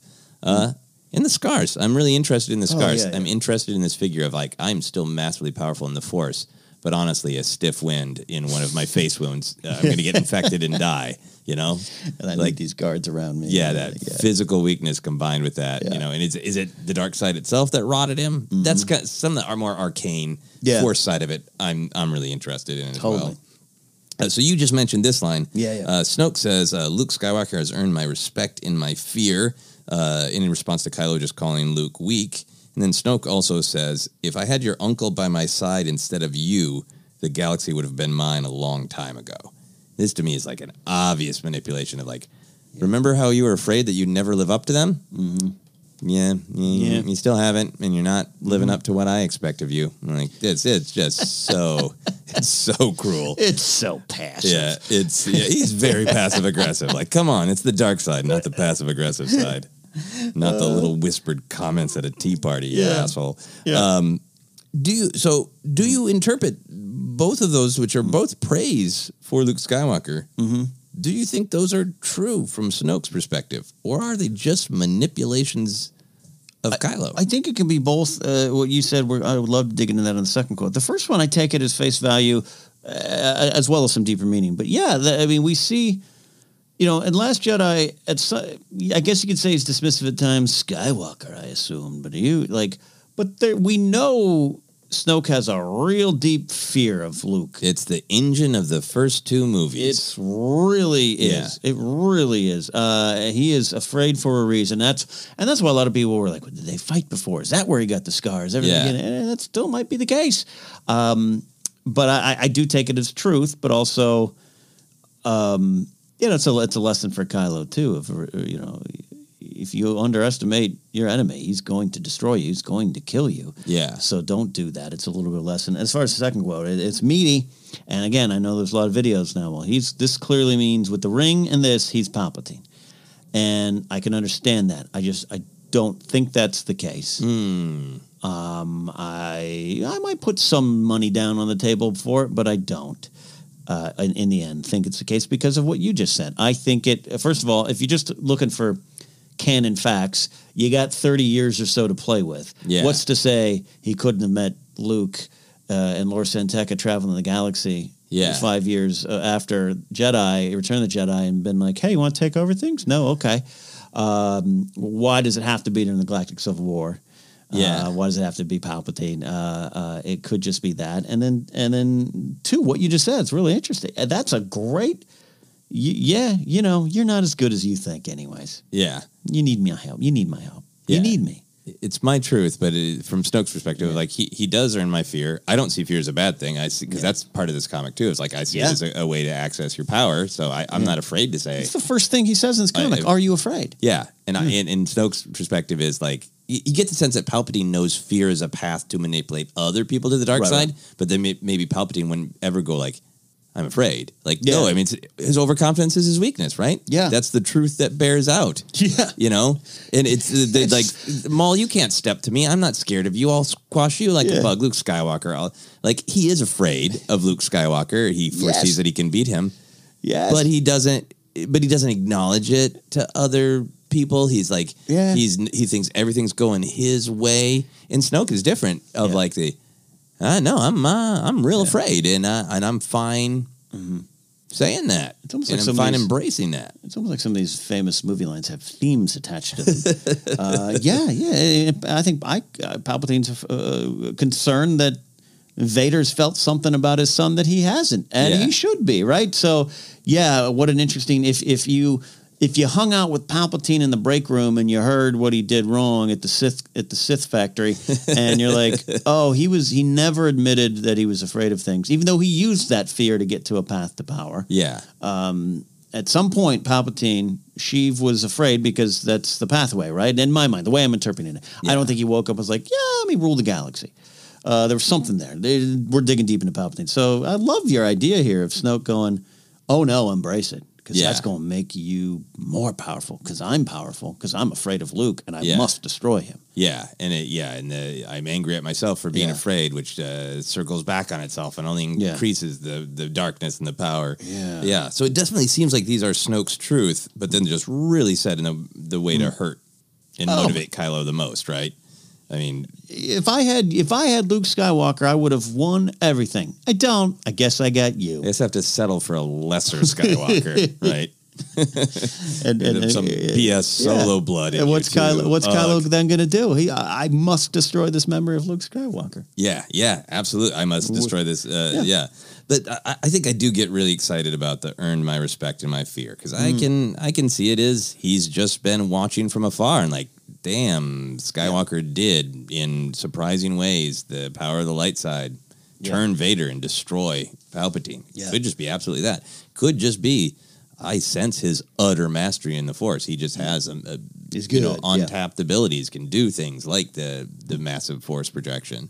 But it also does open up the, did Luke, is there some moment that we don't know about in canon yet? We know that Luke travels the galaxy trying to learn more and more about the Force and rebuild things. But is there some massive event where Luke truly uses his power? Mm-hmm. Because there's something interesting there to me because Luke, obviously, his whole arc as a Jedi is struggling with pacifism, is struggling with when to act and when not to act. Right. And if Luke's whole path in life, since Return of the Jedi, since throwing that saber aside was, for the most part, I never raised my blade. I almost feel like Snoke would go that Snoke would accurately predict what Luke does. Right. That he says, no, I'm never going to raise my blade again. And basically take himself off the board.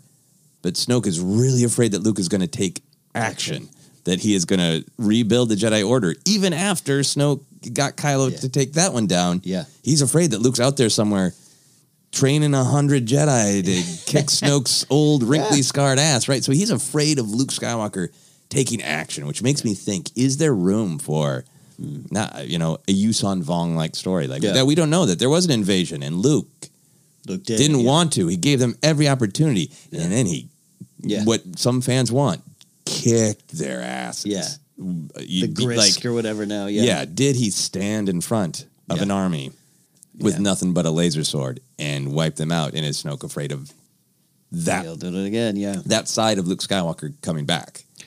Yeah, I would. I would love to see that or know that in some way. I think because I think it all factors in. It could be all of it. All of it focused to this big moment proves what Snoke feared. Yeah. That'd be great. Yeah, very interesting theory of him just being Palpatine all along. But I think I'm more engaged with him as another dark side user. Yeah, observing this from afar and then getting involved. Mm-hmm. So we see Snoke Snoke's been manipulating Kylo this whole comic book, but then we see Kylo turn the tables and manipulate Snoke in the dark side cave. So, again, if you haven't read the comic and want this information, much like Yoda outside sensing what's happening with Luke, Snoke is sensing what's happening with Kylo. Kylo sees a vision of Han and Leia and then releases all this anger and slashes and cuts and destroys, and Snoke feels the anger and the destruction.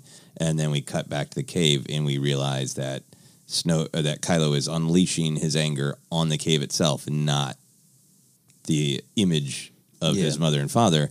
So it's this great thing that is this where Kylo learns, he can sense my feelings, he can sense my motivations, but he can't sense my deepest truth. Yeah. Because it mirrors Snoke's fall in the throne room. He can sense Kylo's intentions and motivations, but not his truest self, not his truest motivations, I guess. Yeah. So what did you enjoy that being connected to The Last Jedi? Was it too on the nose? How did you receive it? So it is very on the nose. And so first viewing was like, I get it. I'm saying that cynically. Okay, I see. But we always encourage here at Force Center, take another look. Take a little deeper look. Go back and read it again for 2 seconds on your little Comixology account. I'm playing it. So Last Jedi we see. So the idea of here, prior to Force Awakens, Kylo, Ben, whatever, Kylo knows, I can hide things from him. He's like, in some way or another, I can do this. But then by Force Awakens, you get a sense that Snoke's really kind of like, I know you, kid. Yeah, he even has it like Supreme Leader senses it, right? Yes. And so maybe Kylo isn't sure. That thing in the cave, maybe it was an outlier. Maybe it was just a one-time thing. Yeah. And then it adds power to the moment Last Jedi of like, oh no, I'm going to do this again. And there you go. He can't. He can't sense what's going on, and this is endgame for him. And that way it works for me. Right. Because then it might be, it's a fun nod, but it's on the nose. But then if you lay it down on the track and read the story, The Force Awakens, I encourage people to go back and really take a look at, because much like we're joking about Jedi, Return of the Jedi and Empire and Obi-Wan, you can't win, but there are alternatives to fighting.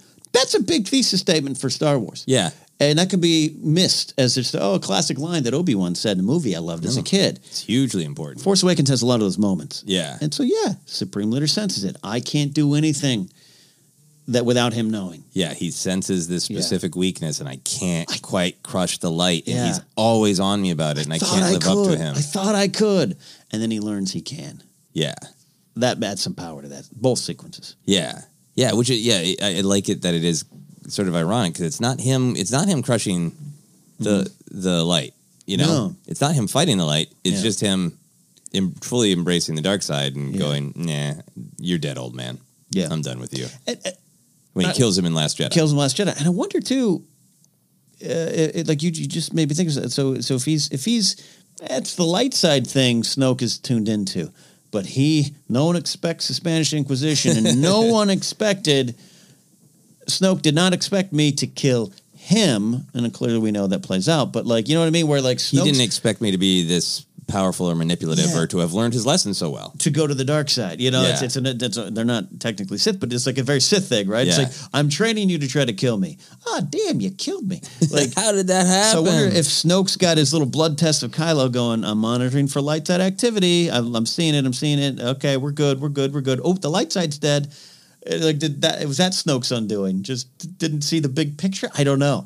But so now this moment in the comic becomes even more interesting. Yeah, and then to me it ties to like, well, Kylo knows that Rey saw something in their shared visions, right? And is that fueling his ability to pull this off of like, oh, I can defeat him. She saw it in her vision. Right. Yeah.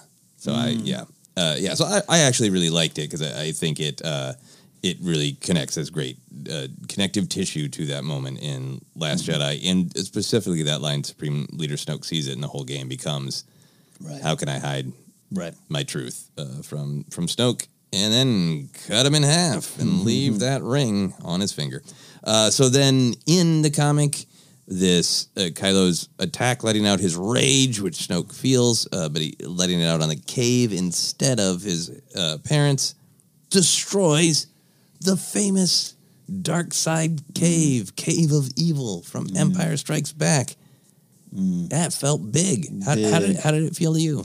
Felt really big and almost too big for the pages of a comic. No disrespect to the comics and the creators, anything. And I'm not saying I'm unhappy with it, but I remember in turning to that panel, went, so there goes that cave. And a lot of people aren't going to know, Right. And it's not a bad thing. It's just it's a thing, though. Yeah. It gives me some pause. Yeah. As a longtime fan. But I think there's that part of me just like, I've lived with that cave forever. And here's just a comic book where it's gone. I mean, it's never been real. Yeah. Can't visit it. Disneyland hasn't built it yet. Yeah. But there is still that shock, excuse me, to seeing it go. And I feel like there's certainly power to it that Kylo can totally wipe it out. So I kind of liked that it happened, but there was a little bit of a meta energy to this one. It had a lot of language of, kill the past as well. It seems like some of these ideas are starting to take hold for Kylo. But it was weird to see this canon comic that we're all super excited about because Snoke. Yeah. And it doesn't really, it tells us a little bit about Snoke. We can infer some things. Yeah. But for the most part, it's diving down into these deep issues of who they are and their relationship and themes. And this is the one moment that's a big thing to change in Star Wars canon. Yeah. The evil tree on Dagobah is gone. And it's like, oh, they did it. They killed the past. And I'm like, oh no, don't kill the evil tree. Don't kill, but that's also what we want, right? We don't want too much nostalgia. Yeah. We want to have the storytellers be brave enough to change things, right? And not everything in Star Wars is constant. Yeah. That tree is gone. It's gone. I guess we got to let it go. Yeah. We have to let it go. Take your Kenner Dagobah play sets and put them on the shelves. I get it's weird. It's I wonder if a newer fan, a younger generation fan, or again just someone new of any age who's there, if that cave doesn't have 40 years of it's around and I have a Kenner toy of it, if this moment is different for them or not. Yeah, but it's a powerful moment within the story of Kylo. Yeah, I'm okay with that. Yeah. I had a little bit of like, oh, okay. Yeah. Those iguanas get out of there? They're like those snakes in there. I don't think so. Yeah. It's a powerful force explosion. But I did like it from the perspective of Kylo is learning maybe this is the way to go. Instead of facing it, just destroy it. Yeah. Yeah. So rest in peace, Dark Side Cave. So another big thing I think people are excited about is... how does Snoke know about Dagobah? Yeah. How does Snoke know about the tree? How or why does he not comment on Yoda? They both comment on feeling Luke's presence from his training there. Is that just because they're obsessed with Skywalker? Is Yoda really good at hiding his sort of light side force signature? So it... Right. Obviously, part of Dagobah is it is a force-sensitive planet. There's so much teeming life and healthy life going through a natural cycle is emanating the light side, at least partially. I'm trying to get to the exact what he says here as he talks, but it's a great question because it also messes with my head a little bit of what maybe old established legends was or canon there of Heir of the Empire, because there's some stuff there on Dagobah that's no longer true. So sometimes my brain clouds my thought. But I obsessed with the idea that Yoda was in the shadows and no one really knew. Because even if this is Palpatine, let's just say this idea of this is Palpatine reborn in a gold robe, the idea of he's obviously aware of Yoda, but thought he was dead, but never felt him. But then Yoda's name starts popping up a little bit in some of the comics, right? That he's on a list of possibly alive. How would he know Dagobah? Like, did Luke say this at any point? Was this a published interview on the HoloNet? I was. How did you become a Jedi? I spent a couple of weeks on Dagobah. Yeah. Did he sense it when the Force? This raises some questions. Dagobah slug slinger at well, at that's an interesting. That's a problem. Yeah. So I think it's. I mean, it's one of the great little touches of the original trilogy that Vader and Palpatine, with all their especially Vader, I have foreseen everything. They don't seem to be aware of Yoda at all. That that Obi-Wan's teaching was so good that Luke just continues to grow and grow in power, and no Yoda. Yeah, so just for my own, there's not even. I don't even consider it a reference to Yoda in a veiled sense. He says one of the most formidable Jedi began his training here. From Snoke's point of view, that could have meant he showed up here to meditate. And went into the cave. Yeah, so it could be that he's acknowledging Yoda. Yeah, he thinks Luke is beginning his training there. It could. I feel like he's referencing Luke, but you could go crazy with it and say this is where Yoda began his training to, become one with the Force. But I think he's talking about Skywalker, and it might just be that he's keeping the topic on it, and it might be just it would have been too and Yoda lived here too. Yeah. Would not have been the greatest writing in the world. Rick O'Lee just pops up in the corner. Yoda lived here too. Yeah, whole planet's one big swamp. But I don't know. There's something about it that Yoda just is sort of my energy is disguised amongst the glow of life on Dagobah. Yeah, absolutely. Yeah, I do also like the idea, since we know that Snoke had this cool power to bridge other people's minds, that I wonder if he is just hanging out in the unknown regions and just bridging minds, and basically turning people into sort of unknowing spies, or if he can not bridge minds, but can he project himself into Rick O'Lee, and Rick O'Lee's just I'm in a bad mood and I don't know why, but Snoke is seeing everything through other people's eyes. Are there more? Is that how he seems to kind of just know everything that happened? That's really interesting. Number one, I'm watching too much of the silly show Ghost Adventures on Travel Channel, and when they go to demon houses, that happens a lot, right? I like that idea that you're talking about, because there is, in the limited things we have on Snoke, we get a sense of, he watched it from afar. That comes up a few times, right? Yeah. He watched the Empire fall. He watched the mistakes. He's aware of that stuff. So, if there's some kind of, that's his skill set on his resume of what I can do, I can connect. Maybe he's watching through Janus Grijatis. Yeah. Maybe he's seeing it up close, and he doesn't really know Palpatine, Or again, maybe he is Palpatine, which isn't at this point a super crazy theory at all. It's just, I don't think the case, but that clone went really, really awry, right? Yeah. Palpatine made a clone of himself, and it wanted gold. But even that's a deep cut to the Palpatine as Snoke theory. Is that was part of the original maybe design for the Emperor and his lair and a gold robe. Those deep Macquarie concept cuts. Wow. So it's there. With any good theory, you can dig and find what you want. Interesting. Well, maybe we'll do a deep dive on that one. Anyways, I'm taking us off the track here, but I like that idea, sir. Yeah. That he is... What are the Lord of the Rings magic balls? The plenant? You know the balls much better than I do. I always say I've watched those movies every year, the Jackson trilogy, and I could not win a trivia contest because I just watch it differently than I do Star Wars. Just watch the story. I just watch the story. Yeah, you're not which orc for third from the left. What's that orc's name? Gandalf, the pinball wizard thing he's got there. Yeah. So we're gonna start wrapping up our conversation here. Any other things from the comic that jumped out to you that you wanted to talk about? Any Snoke perspective? Any Kylo perspective? Just that what we diving down a little bit, we talked about in terms of Snoke, and this being a Snoke comic and a comment on Snoke. the final stuff he's talking about more apprentices, which is something that we've heard before, and so that he has other apprentices. Yeah. So not a surprise there, but just that the way he even dangles that over Kylo, and I love where it ends of Snoke kind of feeling he's getting what he wants. Yeah. And his fear is still there, but now maybe he's got a bit of overconfidence, and I like that. I like that ending. I think it's great. To me, it just makes so much sense of like, I can control you, as Han says is happening. He's just using you, and then he'll crush you. If I create myself as the father figure he wants approval from, then I will keep him going in the direction I want, doing the things that I need him to do for me.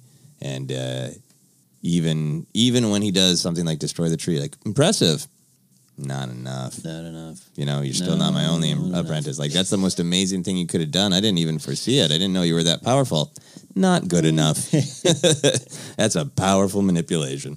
This is kind of for fun, but we could also take it dark places. If, when it was still around, we entered the dark cave, what would we take with us? What would you take into the dark cave? Either literally, physically, like Luke with his weapons, or spiritually, like Kylo with his lightness?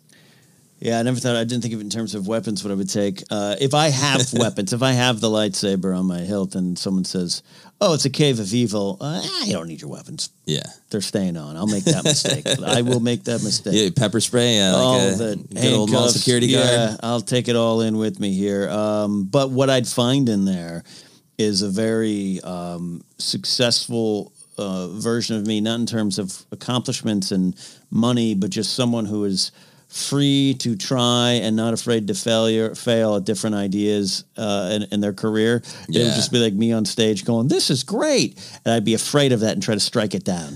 and I must conquer undermine that. yourself. Yeah. You would pepper spray yourself on stage. Yeah, the battle would be to resist doing that and just letting that person, the one who lives without fear of trying and fear of failure, let that person live. Yeah. That's what I'd find. Yeah.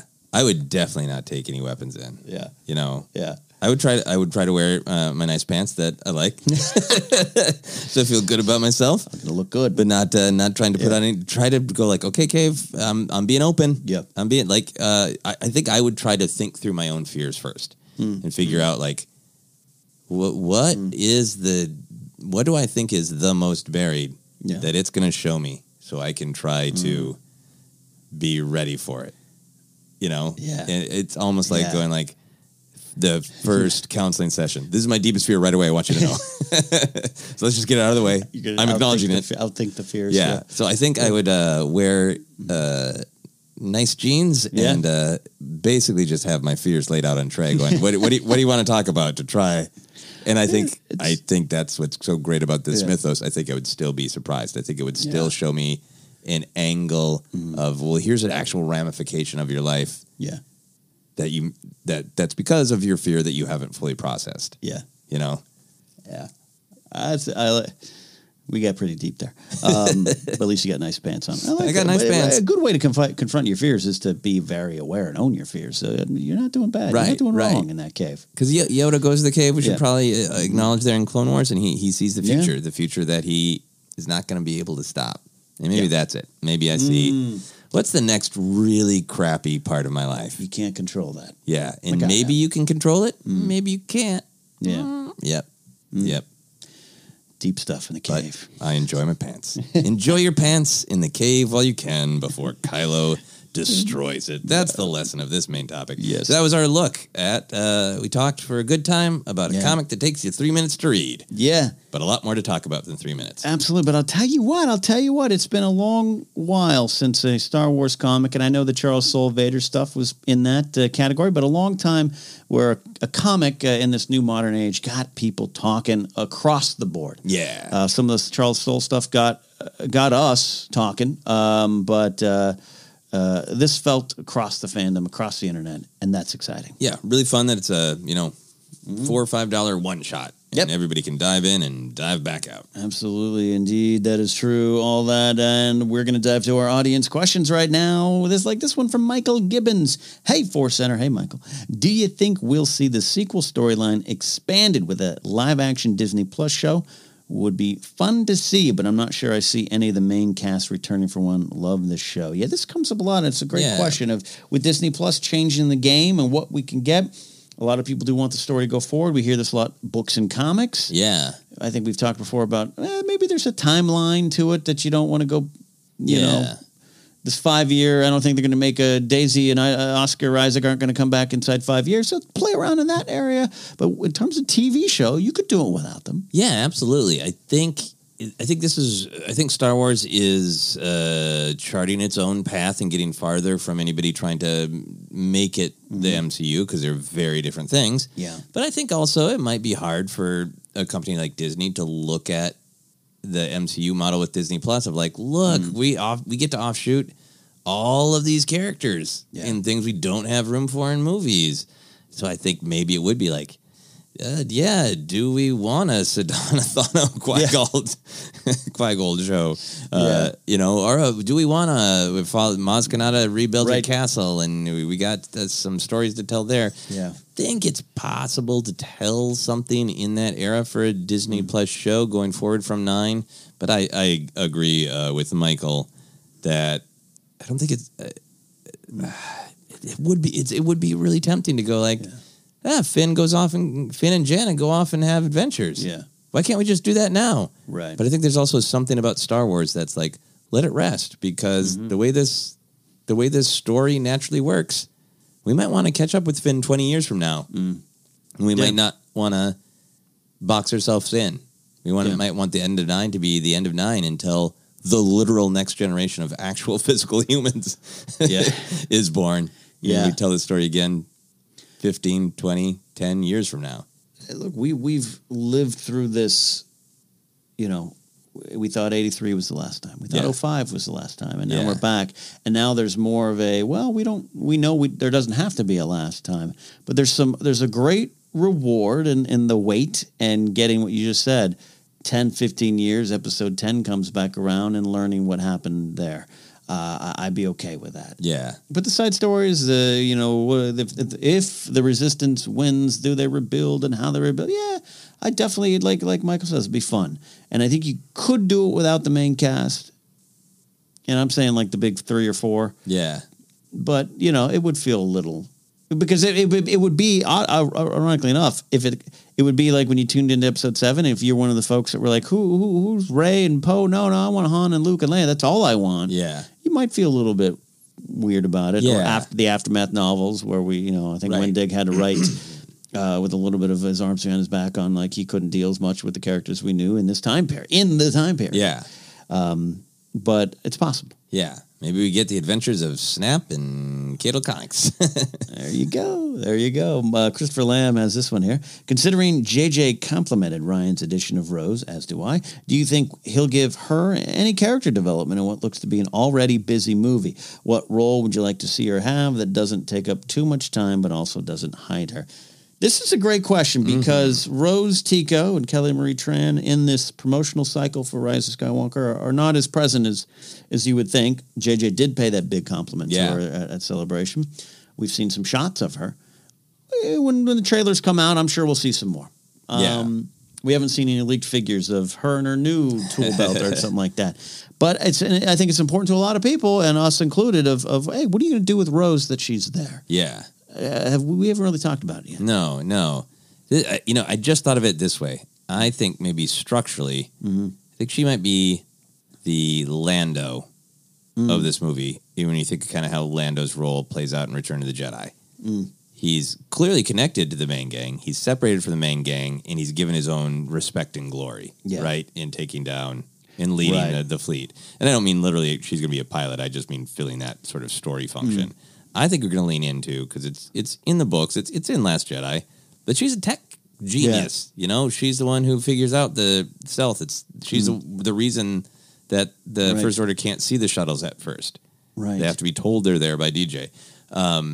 So I think that there's a part of me that feels like she's going to be supporting them from afar on the mission. Yeah. This main mission that you're talking about. I also think it's interesting that we have not seen R2 at all. And I wonder is there a side mission that Rose and R2 are doing something important. Right. I continue to have this suspicion that this movie's really going to give each of the heroes their moment to shine. Right. So I think she's going to do some strategic, kick-ass thing. Maybe it's tech. Maybe it's a mission with R2. Maybe it's a little bit more getting into her themes. Maybe we're really diving into, she is the heart of the resistance of, I was just a kid on a planet, and the First Order came and destroyed it. Right. And unless we push back, they'll destroy everything. And is she really there as the symbol of that, of the, I'm the small person who had to stand up because I was given no other option. Right. Or is it, does she come in and save something that everybody loves? Is she the one who's just like, I'm saving people. Yeah. I'm not destroying. I'm saving. Like a lot of different ways that you could take it.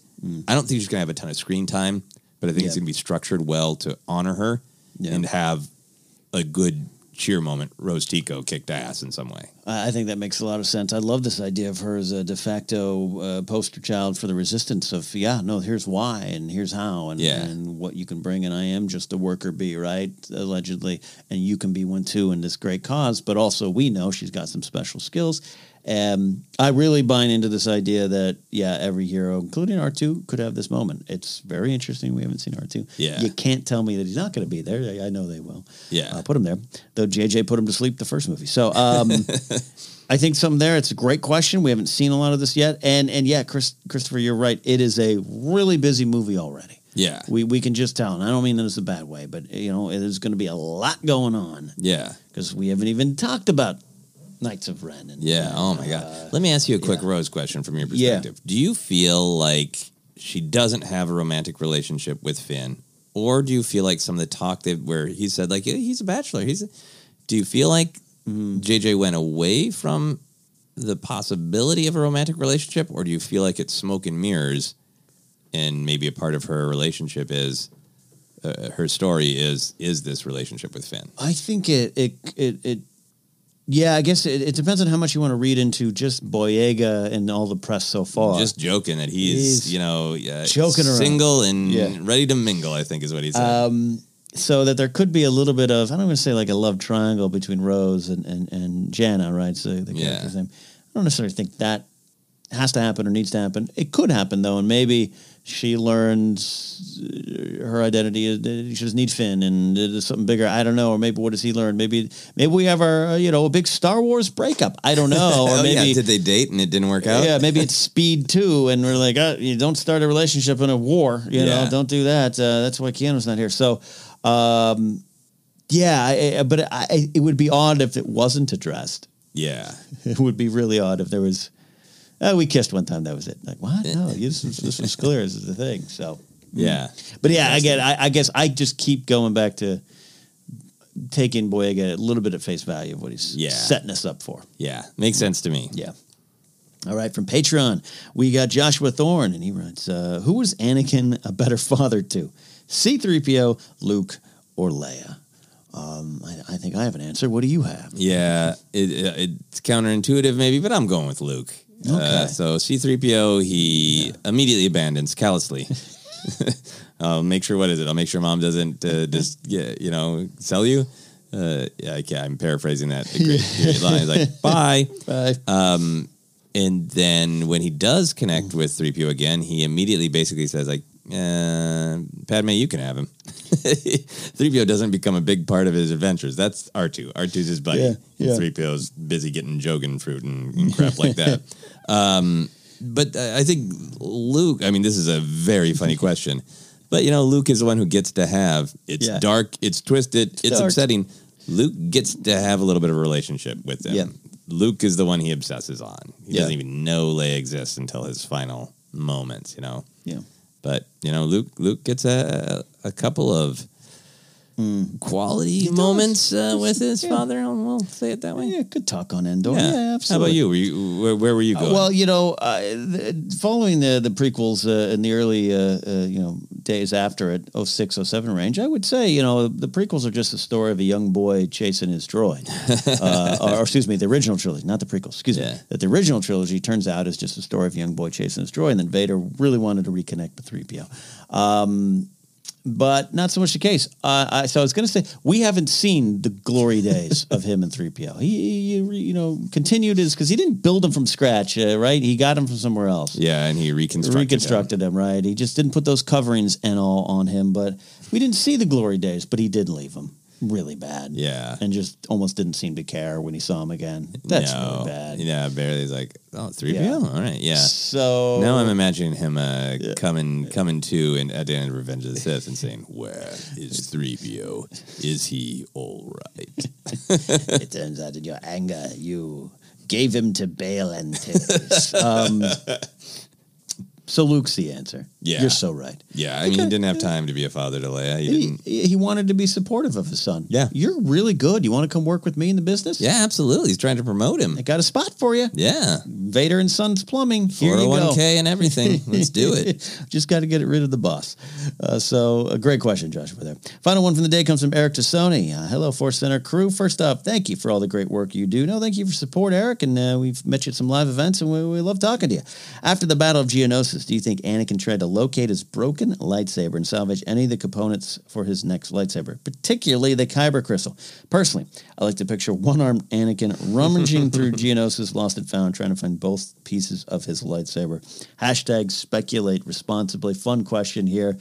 Yeah, back in the day, remember, you lose your lightsaber. It's not good. Obi-Wan wouldn't be happy, but here you go. Yeah. And, we'll just build another. Kyber crystals, the gathering, all those things are kind of new concepts here. So feeds a little bit into this fun answer, but where do you have Anakin going? Yeah, it's a very funny question and a very funny image of Anakin rummaging around. Yeah, Attack of the Clones seems to be this weird movie where briefly George Lucas was like, lightsabers. He's got that great line from Obi-Wan of this weapon is your life, and Obi-Wan's going to kill me. But then, they do just seem like, hey, here's a couple extra lightsabers, guys. We got some more. I really like that it's a new Kyber crystal. Mm-hmm. I would love to have that story told. I got things rattling around my head for headcanon of the kind of story I'd like to see told. I feel like that saber, his final saber, has become so elevated to be the hero's blade that Anakin touched, that Luke touched, that is what Rey offers again and again, and then finally it decides, no, I will keep it myself, and it's going to continue into 9, right? Right. In some maybe modified form. That's a juicy story to tell of what does Anakin go through. Does he find it out in Ilum? Does he go back? Is it a different experience in the Gathering? Is it involved in how he got his scar? Is it involved in how he got promoted to Jedi Knight? Because there are a bunch of interesting things in Anakin canon that were addressed in some ways in comics in that original Clone Wars, but aren't there. And I would love to see those juicy stories of how did that significant blade begin. I think there's room to tell those stories now in these little one-shots and this and that. It's a Disney Plus documentary. But I think there's room to go back and play around with what George did or did not do and have some fun. We see later on with Vader, he's got to, Palpatine's like, you got to go take a blade or take a crystal, and that's pretty powerful. But, between those two, because it still falls under, I guess you just go to the Jedi lightsaber store like you're on Galaxy's Edge, but I want more than that. So, and I think that they would make the Chosen One. I think they made the Chosen One go through something, right? Yeah. And he clearly had more of a bond with that lightsaber, than the other one. That's an excellent point too.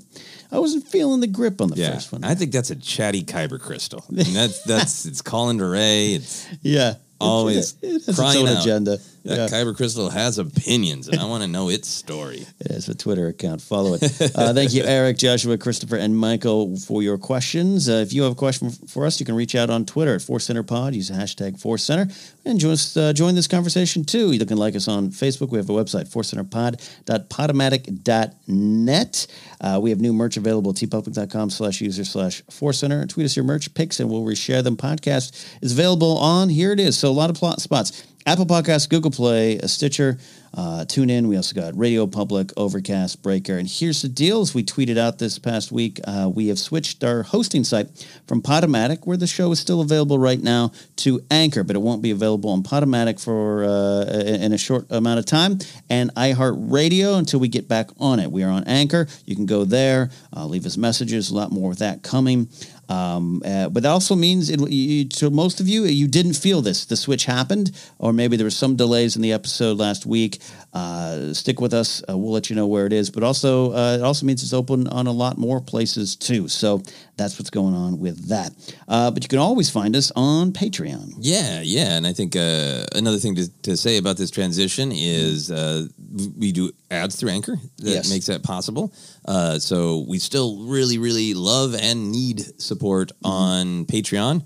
The ads are great, but as always, since we're freelancers doing a lot of things, basically the more financial support we can get for Force Center, the more energy we can continue to put into it. So you will hear ads from now on the Anchor site, but that does not mean that we don't want, need, appreciate support on Patreon, particularly if you have, I know there are a lot of different things asking for your a monthly contribution. Yes. You got $2, it gets you into the Discord community that we've grown up there, gets you a fun bonus episode every month. So if you're interested, check it out. And if not, please just continue to listen and enjoy. But if you're interested, go to patreon.com/forcecenter. Absolutely. Yes. So the best way to help us too is just share the word on the show too. And a lot of you do that as well as support. So that's that. So we want to also promote our personal projects. You just said we are busy cats working on a lot of things. And Joseph, what do you got coming up?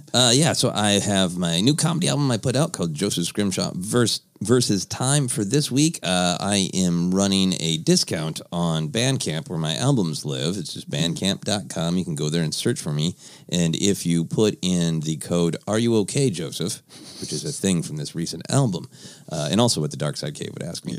If you put in that code, you get 20% off all of my different albums that are up there. You can get to all that, like I said, by going to bandcamp.com and just searching for Joseph Scrimshaw, or going to my website at josephscrimshaw.com.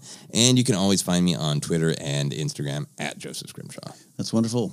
Good stuff. Check it out. Support Joseph and all his things. All right. Me, you can go to kennapsack.com, get information on the book, Why We Love Star Wars, other shows. I have my baseball column. If you're a baseball fan, the season's wrapping up. We're getting the postseason, but I've just started this column for Flag Sports. Check it out. I'll be writing it hopefully all through the offseason and into next season. That's this whole side of my life, too. Love me some baseball and comedy coming up with Mark Ellis and now Josh McCouga confirmed in Washington, D.C. At the Comedy Loft November 16th. Go to markellislive.net. Not com anymore, .net for more information. That is it for this week. For Snoke and Kylo, we hope you work things out. You guys seem to be all right, actually. Snoke, you're info. We'll see you next week on Force.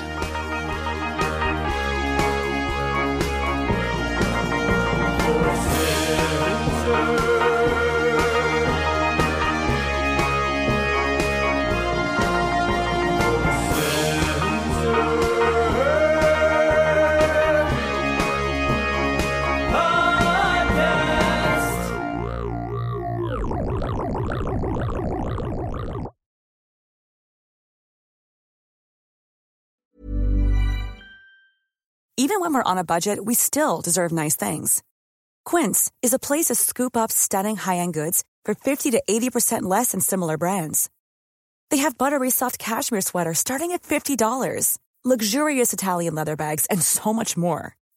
Plus, Quince only works with factories that use safe, ethical, and responsible manufacturing. Get the high-end goods you'll love without the high price tag with Quince. Go to quince.com/style for free shipping and 365-day returns. Hi, I'm Daniel, founder of Pretty Litter. Cats and cat owners deserve better than any old-fashioned litter. That's why I teamed up with scientists and veterinarians to create Pretty Litter. Its innovative crystal formula has superior odor control and weighs up to 80% less than clay litter. Pretty Litter even monitors health by changing colors to help detect early signs of potential illness. It's the world's smartest kitty litter. Go to prettylitter.com and use code ACAST for 20% off your first order and a free cat toy. Terms and conditions apply. See site for details. Hey, it's Paige DeSorbo from Giggly Squad. High quality fashion without the price tag. Say hello to Quince. I'm snagging high-end essentials like cozy cashmere sweaters, sleek leather jackets, fine jewelry, and so much more. With Quince being 50 to 80% less than similar brands. And they partner with factories that prioritize safe, ethical, and responsible manufacturing. I love that. Luxury quality within reach. Go to quince.com/style to get free shipping and 365-day returns on your next order. Quince.com/style.